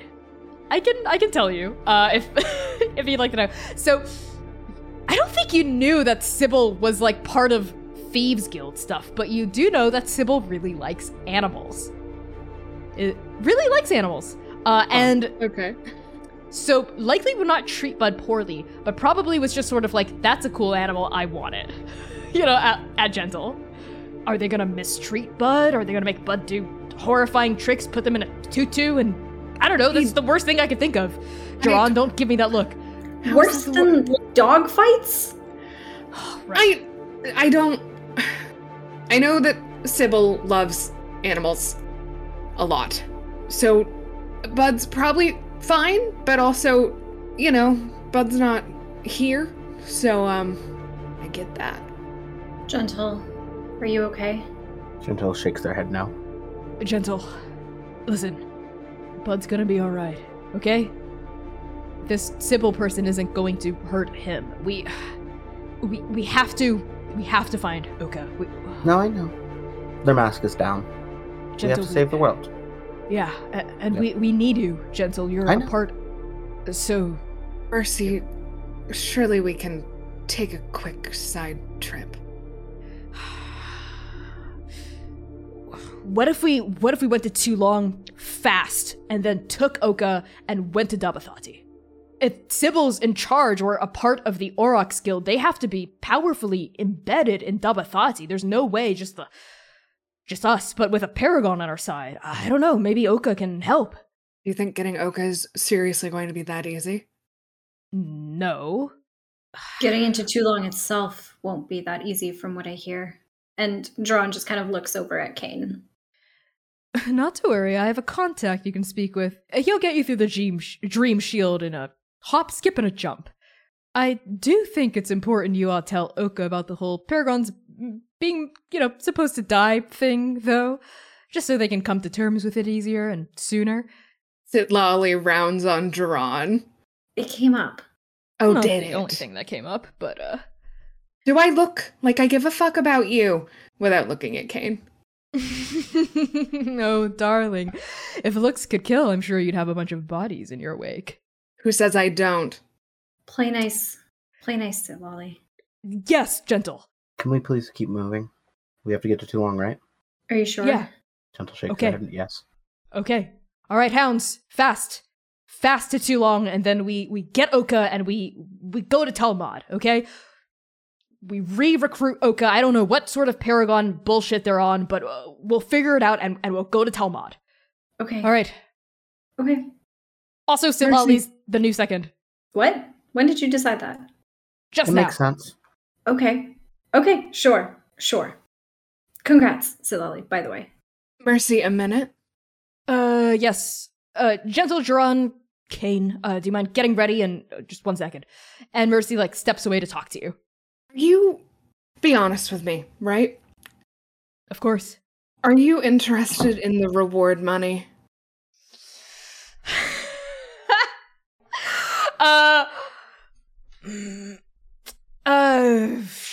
Are you? Please just answer the question. Okay, how about we both answer, okay? On 3. Feel fair? No. Sitlali, come on, I just made you You've second. known about this the whole time. Is that why we're doing this? Okay, everyone, let's get going. We'll get some horses Mercy? from the stables. Look, I'd be lying if I said that didn't make a little bit of a difference. But it's Oka, okay? I care about Oka more than the money, all right? Hey, but what do we do when we get Oka? Do you know where the God Shard is? We'll figure it out. Are you We'll figure doing it this for the money, Mercy? No, Sitlali, I'm not. I'm doing this for Oka. It's always been for Oka, and the fact that they left us and now we can finally have them back and... Okay? Insight check. Oh my god. Okay, go for it. Someone in this party has to. 23. As far as you can tell, she's being sincere. When she sort of like burst out, that was coming from an authentic place. She does care about Oka, but also what she said about the reward money being tempting is also true. Not gonna lie. But she does care about Oka. Okay. Sitlali pulls Mercy down and goes in to like kiss her on the cheek, but into her ear. I think we should reconsider the reward money, though. What do you mean by that? You want it?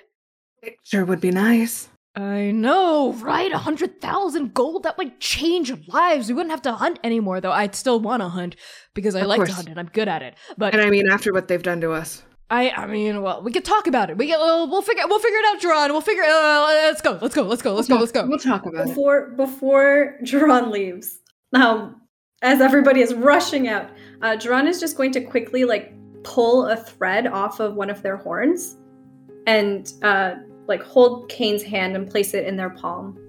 Wait for me. And you wait for me. And Kane unclips this one kind of plain, like, silver earring, like, on their ear, and they hand it to you. And you recognize it as one of Oka's earrings. They hand it to you. Actually, I think they move up to, like, clip it onto your ear. They clip it against your ear. They cup the side of your jaw, and then they kiss you deeply. Taking the thread, they tuck it into their robes, and they say, well, go on. I will come back. And with that, Jerron goes to leave.